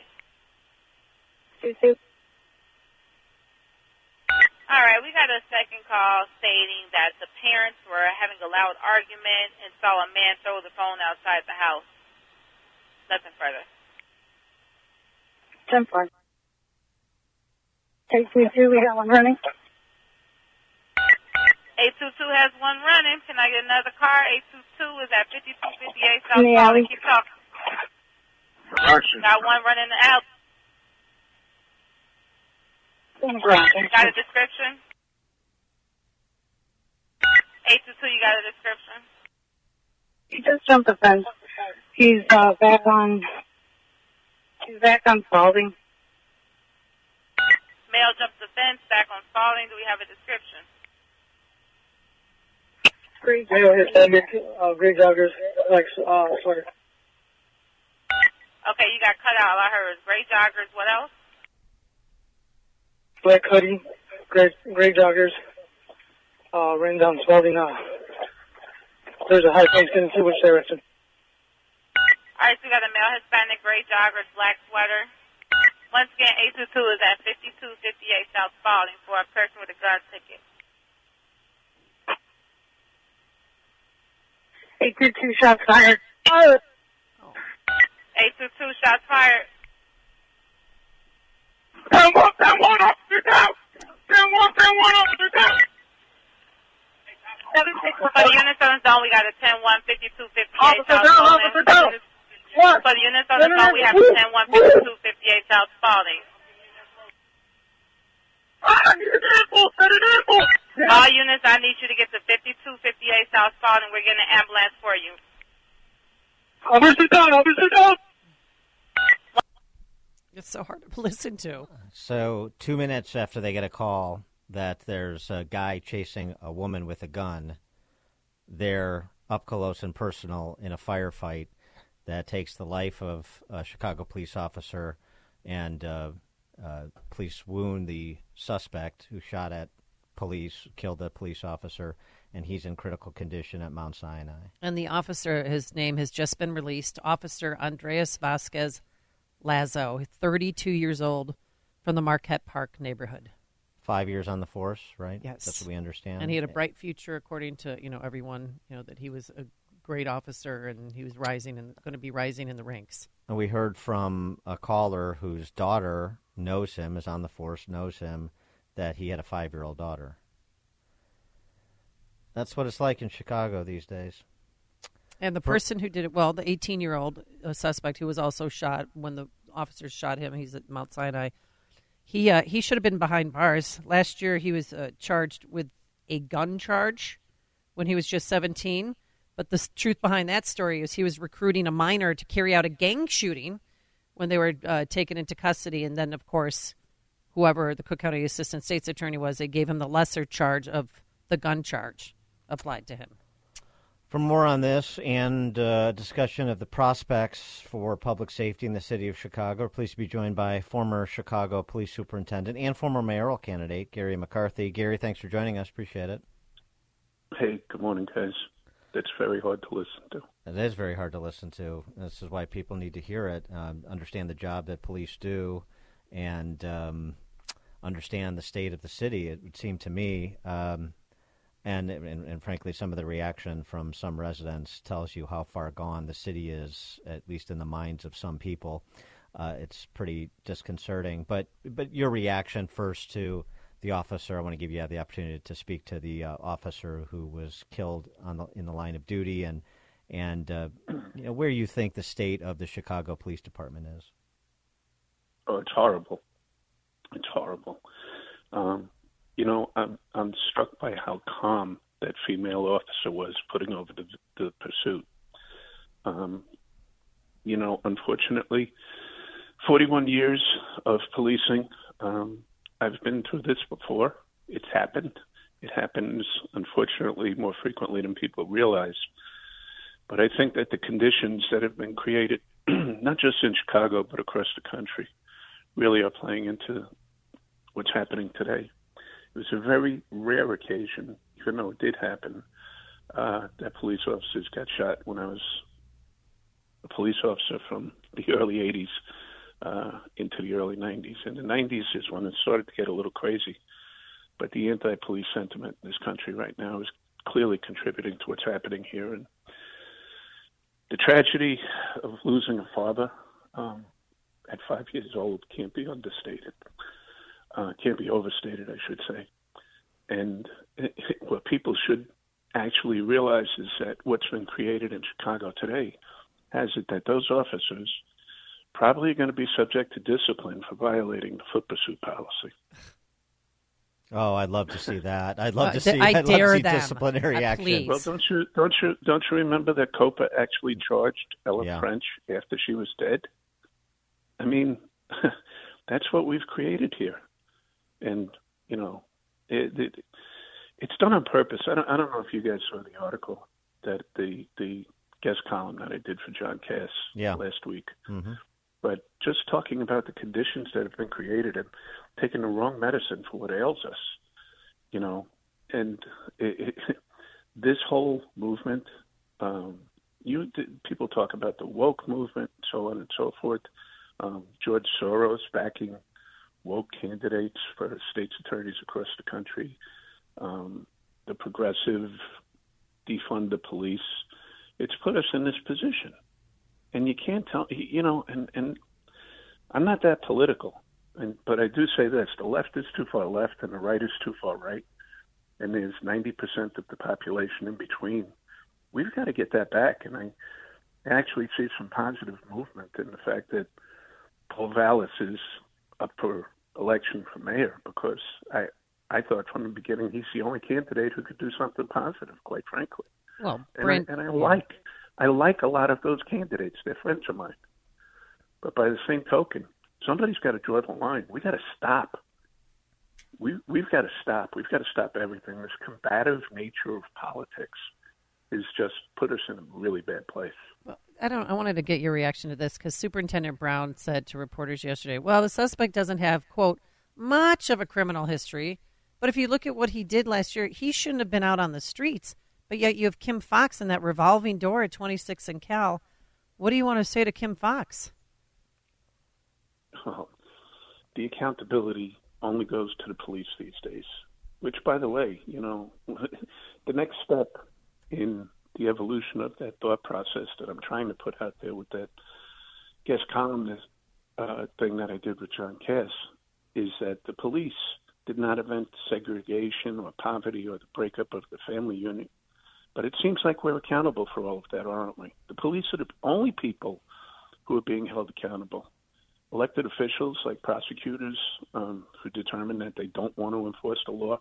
And I'm going to take it even as far as sheriffs who determine that they're not going to enforce the law. We don't have an option.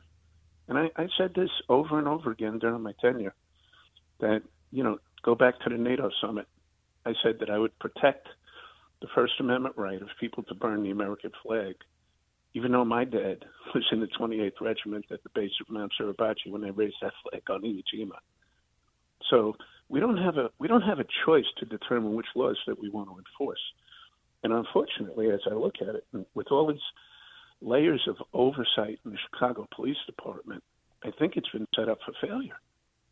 Well, what happened? I'm sorry. What happened? David Brown obviously announced he's resigning effective the middle of this month. He sees the writing on the wall with a new mayor coming in. But even if you had Paul Vallis, and even if he put in a police chief from a bygone era that was interested in policing and not politicking, how much structural change? How long will it take, do you think, from where the police department is now, for the police department to get back to a place where it can have a real impact on improving public safety in Chicago? Well, I think that can happen. It can start to happen very quickly. It's going to happen in fits and starts. I had the opportunity. I went through this in New York City. I was a young captain when Bill Bratton came to town with, and dare I say the name, Rudy Giuliani. Right. And they determined that we were going to be proactive about crime, not reactive to crime. We're not just going to pick up bodies and shell casings. We're going to stop the crimes before they happen. And, they set us in motion, and it didn't take very long for it to kick in because it was really driven from the top of the agency. But like you said, though, Dan, the structural changes that have now put in place, who's selecting the next police superintendent, how much authority do they have? And I talk about this frequently. A bad business model is accountability without authority.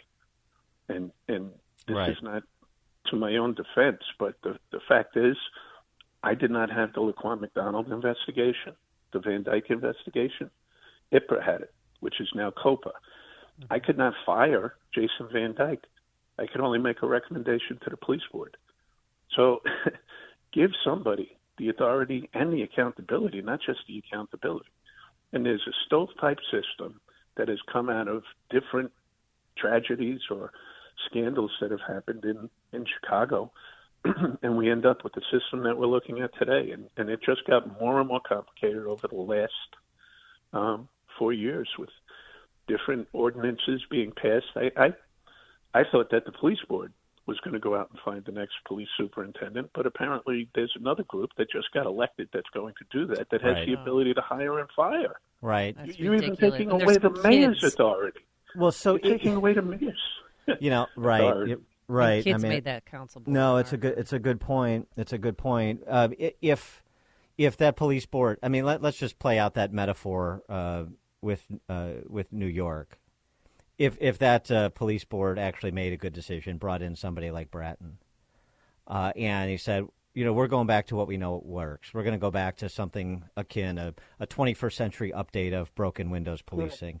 And we've got civilian authorities that are going to back us up. And you've got a mayor and at least a majority of the city council that's going to back that play.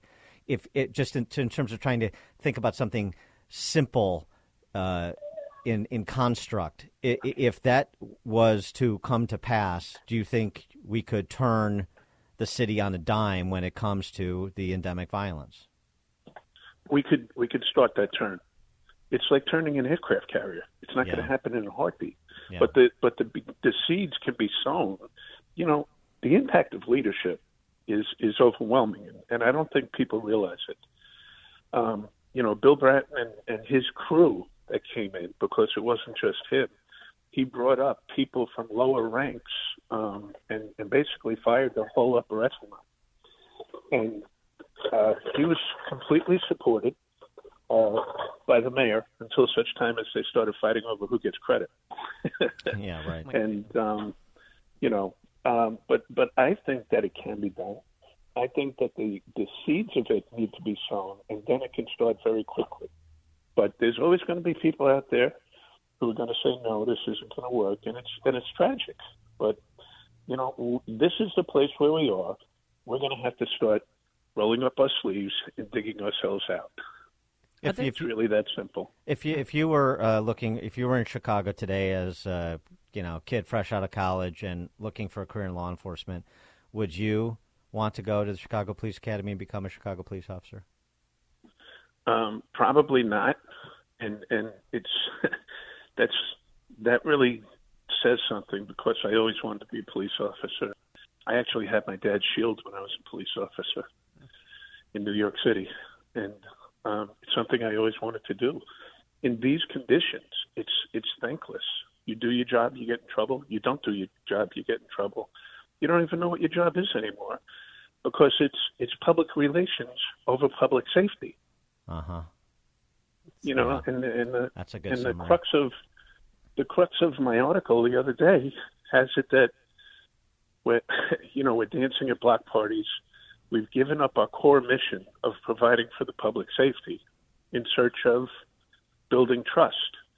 Well, you can't build trust unless you have legitimacy, and our legitimacy comes from providing for the public safety. So it's a failed system. It needs to be stopped. It needs to be corrected. Somebody's got to right the ship instead of, I thought the captain goes down with the ship, right? Yeah.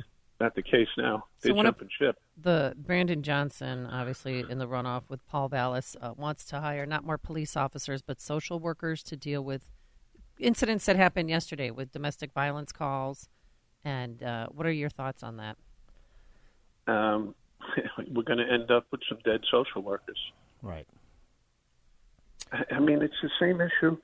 I've heard the debate about CSOs in schools and school shootings. A social worker is not going to stop somebody with an AK-47 walking through the door of a school. And I don't know how to explain this any differently. Look at what's been happening. It's not working. Stop doing it. Stop doing it. Let's go back to tried and true fashion. We know how to reduce crime. We did it in New York. We did it in Newark. Yeah, I love the idea of like public relations over policing. The dancing at block parties is a great image, because it's like the parent who wants to be their kid's friend rather than be the parent. What you want is for the police officer to be respected, and how do you gain respect? By providing for the neighborhood safety, not by showing up at block parties to singing groove karaoke. Yeah, I mean, who cares? But that's the attitude that we've taken: public relations over public safety. That's an excellent way to summarize it. He is former Chicago Police Superintendent Gary McCarthy. I'm sorry, Dan, just to go add ahead. to that. Go ahead. What that's doing is that might be good for meeting kids, but the bad guys are looking at us and saying, look at these fools. What a joke. They are not doing their job. Let's go get a gun. Let's go do a robbery. Yeah. Well, the numbers bear that out. There's no question about it. Gary McCarthy, former Chicago Police Superintendent. Gary, thanks for joining us again. Appreciate it. My pleasure, guys. Have a great day. Yeah, currently the police chief at Willow Springs, and he joined us on our turnkey.pro answer line. You're listening to Chicago's Morning Answer with Dan Proft and Amy Jacobson on AM 560. The Answer.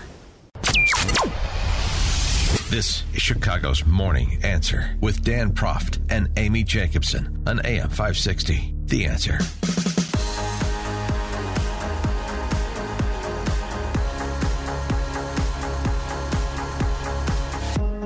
Top of the morning, Dan and Amy. Just one postscript in thinking about what Gary McCarthy had to say last hour about policing in Chicago, and then hearing this report about Governor Pritzker still weighing his options when it comes to endorsing in the mayor's race. Okay. Remember, the anti-police attitude that McCarthy was speaking about goes all the way up to Governor Spalding. Mm-hmm. Made an issue of this. I made an issue of it because the niece of Sergeant James Severin made an issue of it in the last election. That it's Governor Pritzker's Illinois State Parole Board that is releasing cop killers who were sentenced to life in prison, who killed Sergeant James Severin in an and Anthony Rosado, Patrolman Anthony Rosado, in an ambush in 1970. They were supposed to serve life, like life without parole, and they get paroled. And they got the first one got paroled 2 years ago, and the next one is up for parole this summer, and it's J.B. Pritzker's hand-pointed parole board. So, again, the message that sends, as well as the attitude it evinces. Okay. But I thought the Democratic Party was going to shift gears now and be more pro-police, per Biden. With respect to public relations, not actual policing. It's exactly what Gary McCarthy said. It's such a nice way to summarize it in a single phrase. Public relations over public safety. From a public relations perspective, for political reasons, sure, they're going to mouth those words. Right. Substantively, don't count on it. Speaking of the big guy, Mr. 10%, President Biden, he was asked to explain why people don't understand how good things are under his presidency in terms of their economic fortunes. ABC News prompted him. Here's what he said. Well, look, I think it goes well beyond the economy. Think about it. You make the news. I mean, you interview for the news. Can you think of anything they turn on the television and go, God, that makes me feel good? Almost anything. Everything is in the negative. We're also finding out now that one of the outlets has decided that they even put things on they know to be false in order to increase their ratings. Of course. Again, it's just a public relations problem. They're suffering from a public relations onslaught by the right, the vast right-wing conspiracy. Dear For more on this, pleased to be joined by the Capitalist Pig, Jonathan Hoenig, founding member of the Capitalist Pig Hedge Fund, Fox News contributor, author of a new textbook of Americanism, The Politics of Ayn Rand. Jonathan, thanks for joining us. Just a perception problem. People just don't appreciate how good they have it because there's just so much negativity from the news outlets. Well, I mean, it's just the economics, and Dan and Andy, great to be with you. Good morning. The economics of that simply don't add up. I mean, the inflation, which was created, I believe, under President Trump and certainly exacerbated and continued to be exacerbated under President Biden, despite the so-called Inflation Reduction Act, that is prompting people at the end of the day to have a lower quality of life. We've talked about it. I mean, it could be not simply summed up on a spreadsheet, Dan, and I mean, people are working more, earning less, lower quality of life, lower values for their families and their futures. So this is that national malaise that's affecting every American at every different economic level that the president seems either to want to just ignore or evade whole cloth. And so the advice and counsel from a capitalist pig like yourself is stick to cash at this point with the dubious state of markets and the unknowns as with respect to Fed policy. Cash pays right now. Yeah, well, I mean, think about it, Dan. The cash now, for the first time in 16 years, a U.S. government bond actually yields more than 5%. But it's not a sure thing. I mean, keep in mind, we still have inflation running at 7%. So on an inflation-adjusted basis, even before taxes, you're still losing money. So this is what, inflation vexed 4 U.S. presidents, Dan. As you know, everyone from Kennedy all through Reagan. It caused a decade-plus worth of economic distress for the United States. So I think there's places to make money here. I think you can find some opportunities in commodities, even perhaps in some stocks. But this is going to be a very difficult environment in which to preserve the purchasing power of your wealth. And it's not because of tumult overseas. It's not even because of the greedy CEOs. It's because of the fiscal and financial policies of the U.S. government wholeheartedly. Just thinking about that locally, we have a mayoral candidate in Brandon Johnson who said during the rioting that goes on in Chicago, routinely these days, that while you can't defend people looting stores on Michigan Avenue, for example, the real problem is big corporations looting the taxpayers for profit. Is that what's happening in Chicago? Is that the problem in Chicago? Is the big companies looting taxpayers, making profits at the expense of the little guy? I mean, what an unbelievable insult, Dan, to those companies which are now leaving the city. I mean, Tyson Foods, Citadel, Boeing. I mean, these companies are taking their, evil. They're taking their jobs, their investment, their billions of dollars, and they're going somewhere else. And how can you blame them, Dan? I mean, you saw that headline this morning, Dan and Andy. You saw that headline this week that in the Chicago area businesses are going to be expected to have their own armed security to protect themselves. I mean, this city can't even protect the basic economic freedoms of its own citizens. That's, not to remember their own actual rights, their own physical rights. So this is why so many businesses, big and small, are abandoning the city. And Dan and Andy, as you know, you've been talking about it for months now. We need new leadership, economic leadership, political leadership. So a change has got to come. Otherwise, the city will continue to sink and bringing our fortunes down with it. I don't know if you've been down State Street or Michigan Avenue lately, but I don't even know where to start with how to get that back and businesses back. Because one of the main staples was Old Navy. They were there for 12 years, and they just pulled out. So literally there's almost nothing left on State Street. Oh, it's no big deal. We got casinos and we got marijuana dispensaries. That's all we need. Well, I mean, there's no respect ever given, my opinion, guys, from the type of thinking that comes in for a business owner. They always say business owners are short-term thinking. I mean, for a company to come and make a multi-billion-dollar investment in Illinois, in Chicago, bringing in all the infrastructure, bringing in all the investment dollars. I mean, that's not done just on a whim. But, of course, taxes from City Hall, taxes from Springfield, those still come on a whim. Oh, an extra 1% here, an extra 5% here. And, it not just hurts the so-called greedy corporations. It hurts those small business people, Dan. And you've got, Dan, and you've so many in your audience. Maybe they've got one employee. Maybe they've got two, just struggling to make, high 5 figures, maybe low 6 figures a year. And along comes Washington and says, oh, no, that'll be another $5,000, $10,000. It's outrageous, and it's exactly what's hollowing out the economy from the inside. Well, there's something else, too. The talk, first of all, the state of Illinois, like these surveys of CEOs like Executive Magazine does, I mean, for the last decade, Illinois has been in the bottom 3 and where CEOs say they would locate a business with New York and California. I mean, it's just that's where it's been. And you see the attrition that's gone on, and you have high-profile examples, and then you have below-the-fold examples that people don't pay attention to because they're not big enough, well-known enough companies, but they add up, and they add up quickly. And they're concurrent with the exodus of talent and capital from Illinois. But the cover story is always, well, hey, Dan, Jonathan, look at the West Loop. We got Google, we got young professionals. The West Loop is vibrant, and so on and so forth. And to some extent, that's true. And to some extent, that is a Potemkin village. Yeah, right. A massive company like Google can make it make sense for the talent pool that's still here to locate an operation in the West Loop. But the economics that a business like Google faces is very, very rarefied air.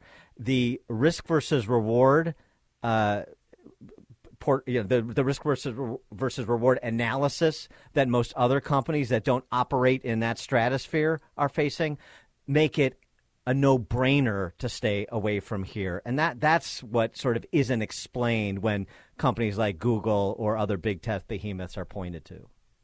Yeah, I think it's a spot-on point, Dan. And, the irony is now who, looking at today's economy, I mean, the big tech companies are the ones, in many ways, that benefited mostly from, if you will, the pandemic. A lot of stimulus money came, a lot of the low interest rates, financial benefits flowed to those large, big mega-cap companies. But now, as big companies begin to cut jobs and cut back, it's exactly those big tech companies where most of the cuts are coming. So, this will play out. Again, I stress that idea. The inflation of the 70s, it wasn't a 1 quarter or even a 1 or 2 year type of a phenomena. This unfolded over 7, 8, 9, 10 years. And, that's why those who are, the president's taking a victory lap because he supposedly has inflation under control. It's come down from, 8% to 7.5% or 7%. But, this is a genie that's not going to be put back in the bottle. And as I said, it comes down to everyday Americans feeling it. They're not going on the vacations they would have. They're not buying the goods and services they would have. They're not sending their children to the schools they would have.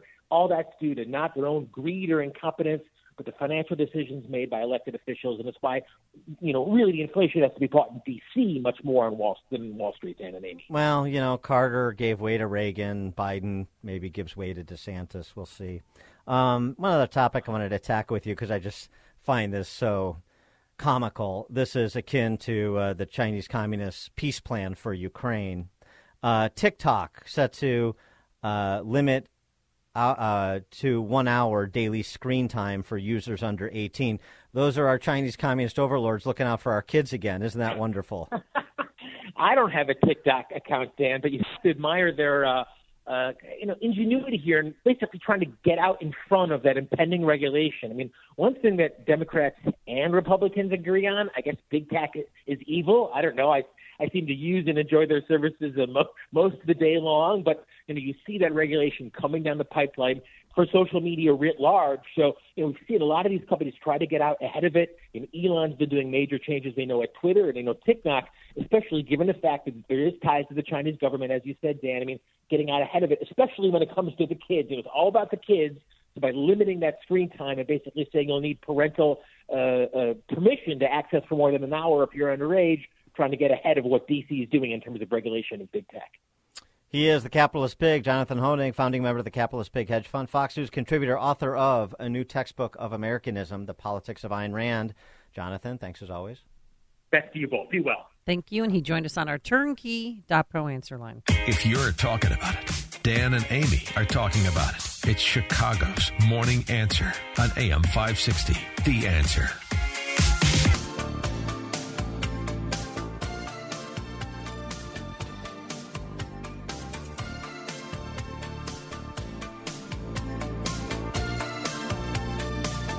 Top of the morning, Dan and Amy. Yes, you're giving me shattered dreams of a quality education.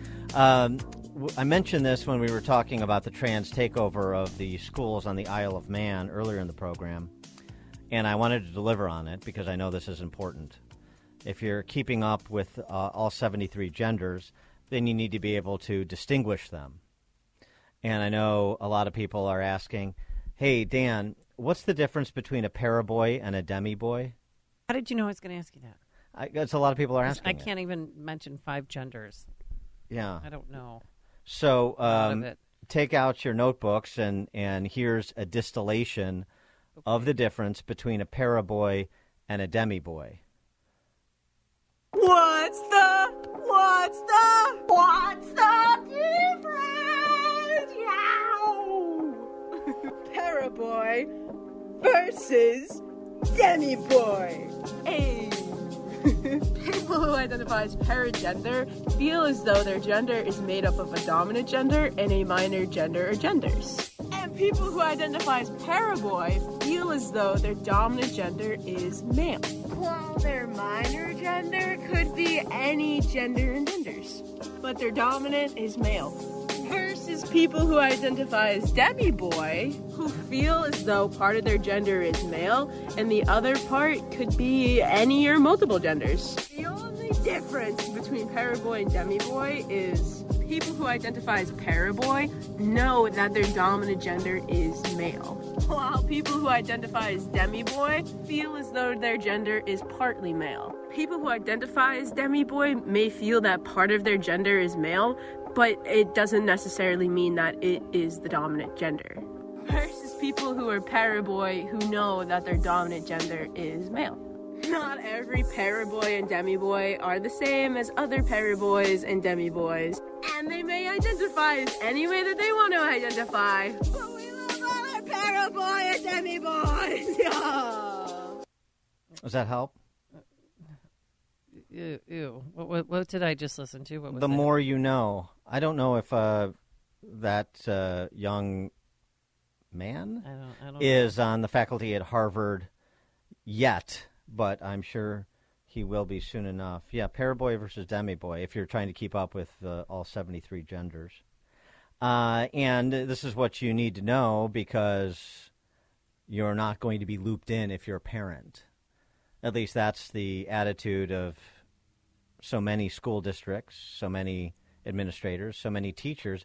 And we know this is particularly pronounced in California because of those audio tapes that Abigail Schreier was sent of a California Teachers Association meeting a couple of years ago where teachers were specifically talking about how to work around parents who are not on board with their child having one gender at school and another gender at home, or working on a new gender at school with the help of teachers and staff, and keeping this information from parents that you're referring to their child by a different name or a different gender when they're in school. Well, that's exactly what happened to Aurora Regino, and she is now suing her child's school district. She's a California mom. And she's suing her child's school district for allegedly transitioning her 11-year-old's gender in secret, doing exactly what I suggested they do, doing exactly what they suggested they would do on those tapes that Abigail Schreier made public a couple of years ago. Aurora Regino joins us now. Miss Regino, thanks so much for joining us. Appreciate it. Hi, thank you. Thank you for having me. So tell us the story of what happened with your child. Well, she was going to elementary school here in California, in Northern California, at a school called Sierra View. And she had some confusion over her sexuality and voiced it to the school counselor. She's the head of what they call the wellness center at the school. And that day that she opened up to the counselor walked her to class and asked her if she would like to change her pronouns in class and that she would speak to her teacher and have that done for her that day. Okay, And then- so and that ostensibly happened, and Yes. When and did you then- find out about it? Yeah. Well, that's really kind of the interesting thing because, you know, they kind of, the school district is saying that they are unable to let parents know unless the child tells them that they can let parents know. Well, Sure. in fact, this counselor was having one-on-one meetings with my child that I did not know of. And during these one-on-one meetings, after they transitioned my daughter at school to a boy without my knowledge, she did tell the counselor that she wanted to tell me. And the counselor just kind of disregarded or just ignored her request and was trying to encourage her to come out to other people first and not help her try to come out to her mother and her family. So my daughter told my mother, which my mother told me, and that's how I found out that she was, you know, a boy at school and she was still a girl at home. How long was that going on, the boy at school, girl at home, before you knew?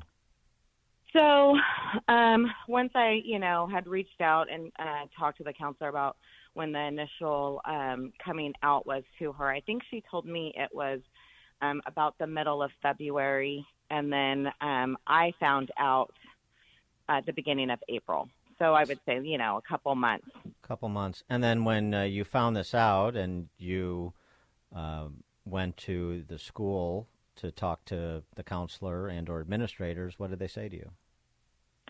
You know, that's kind of eye-opening for me, too. I guess I, you know, very naive, and I just thought, well, you know, the fact that the counselor did this just so quickly and behind my back that, you know, our administrators would think that that was wrong.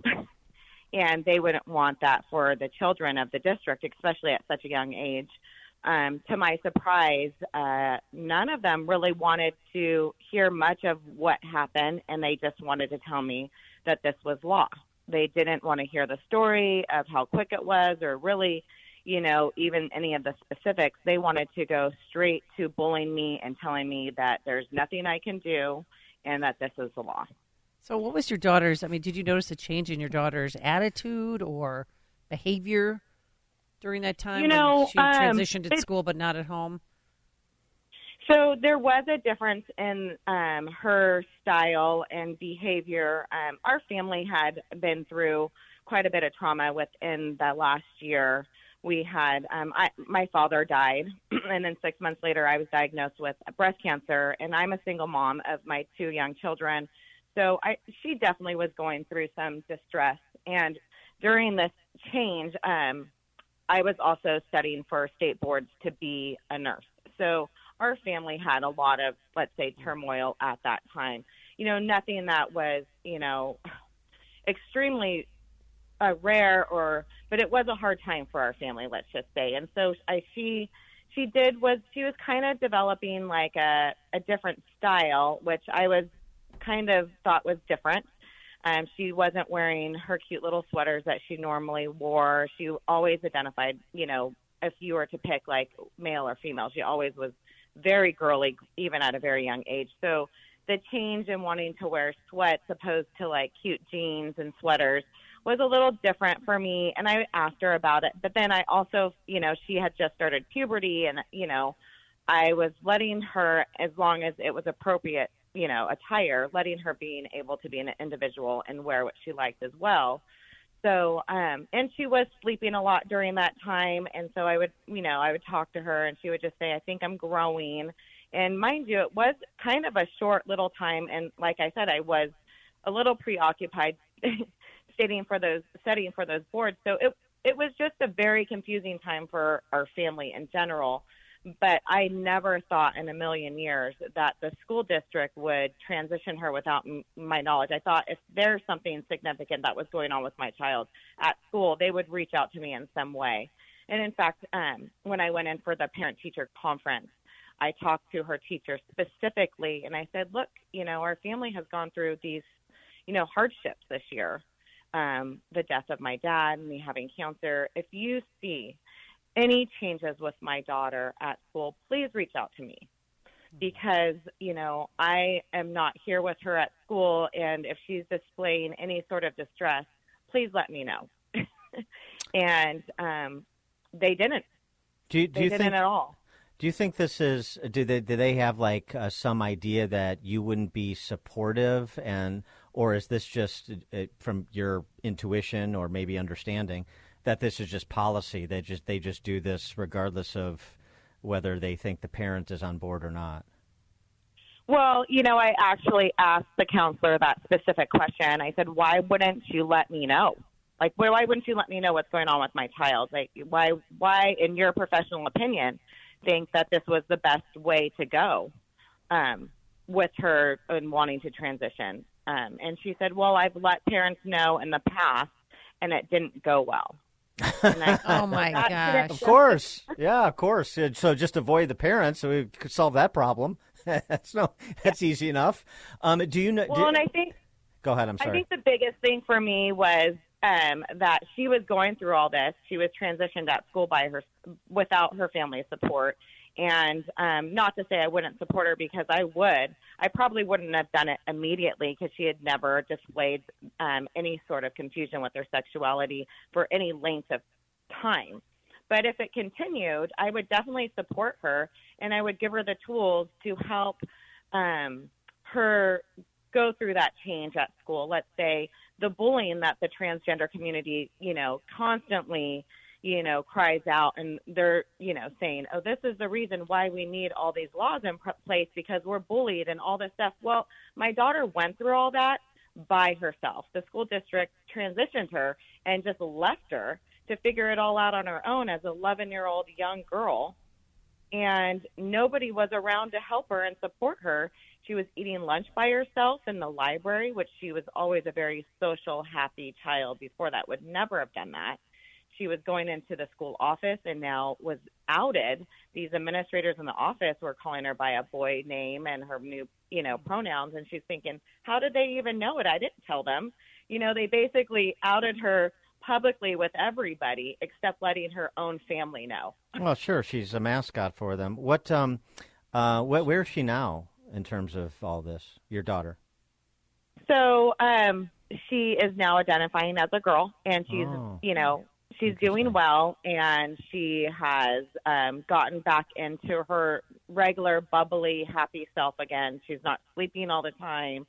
She, we look back at pictures even during that time, and she kind of just looked like a deer in a headlights. Like her eyes were just kind of like wide open, very confused.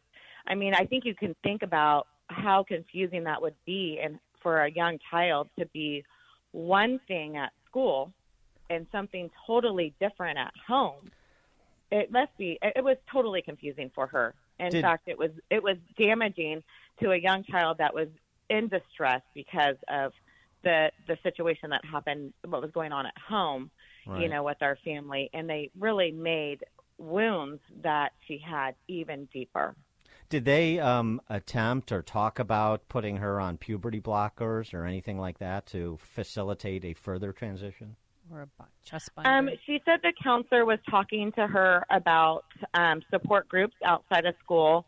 The local one here is called Stonewall Alliance, and how she could reach out to them and get a breast binder to bind her breasts to help with the transition. She also brought up to my daughter about top surgery. My 11-year-old daughter. Yep. Unbelievable. I don't remember. She did not say anything about puberty blockers, but she did bring up those things with my daughter without my knowledge as well. Skipping ahead, top surgery, skipping ahead right past the puberty blockers. The other parents in the school, parents of other kids in the school that did they know that this was the school policy? Have you had conversations with other parents? I didn't realize this was the policy when everything first happened. I really thought that this counselor did an overreach and the school district would want to know and stop this from happening. It wasn't until my meeting with the superintendent that they were hard-nosed that this was a law. They were very misleading during some of our conversations. Obviously, my first conversation with the principal and even the head of the elementary schools, Ted Sullivan, they were very much like, this is the law, what do you want us to do, break the law kind of thing. And then I met with an individual, which is the assistant superintendent of our district, Jay Marchant, and he was,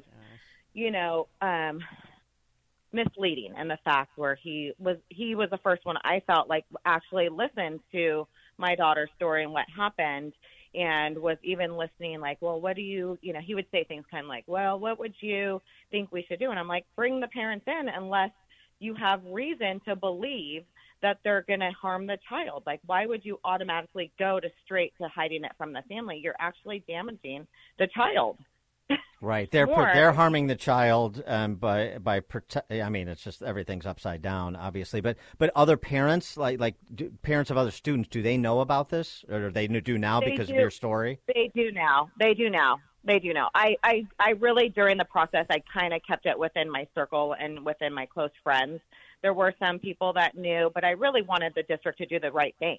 I wasn't looking to, have to make a stance to let people know how wrong it was, because I really thought they thought they would think it was wrong too. Aurora Regino, California mom, suing her child's school district in California, of course, for, as you just heard her describe, attempting to transition her 11-year-old in secret without the parents hiding behind the quote-unquote law. Aurora Regino, first of all, I'm glad your daughter is doing well and your family's doing better. And thank you for your time, and good luck with your suit against that school district. I appreciate it. Thank you so much. Thank you. And she joined us on our turnkey.pro answer line. This is the morning show more Chicago radio listeners are choosing. This is Chicago's Morning Answer on AM 560. The Answer. Thanks for listening to Chicago's Morning Answer podcast, sponsored by Signature Bank. Signature Bank takes pride in helping customers grow their business and provide unmatched banking expertise, custom financial solutions, and the industry's best technology. So whether you're a business looking for a deposit relationship or needs a ready source of financing, Signature Bank is the right bank for you. Call today at 773-467-5600 to hear how Signature Bank can help your business grow and thrive. Member FDIC, Equal Housing Lender.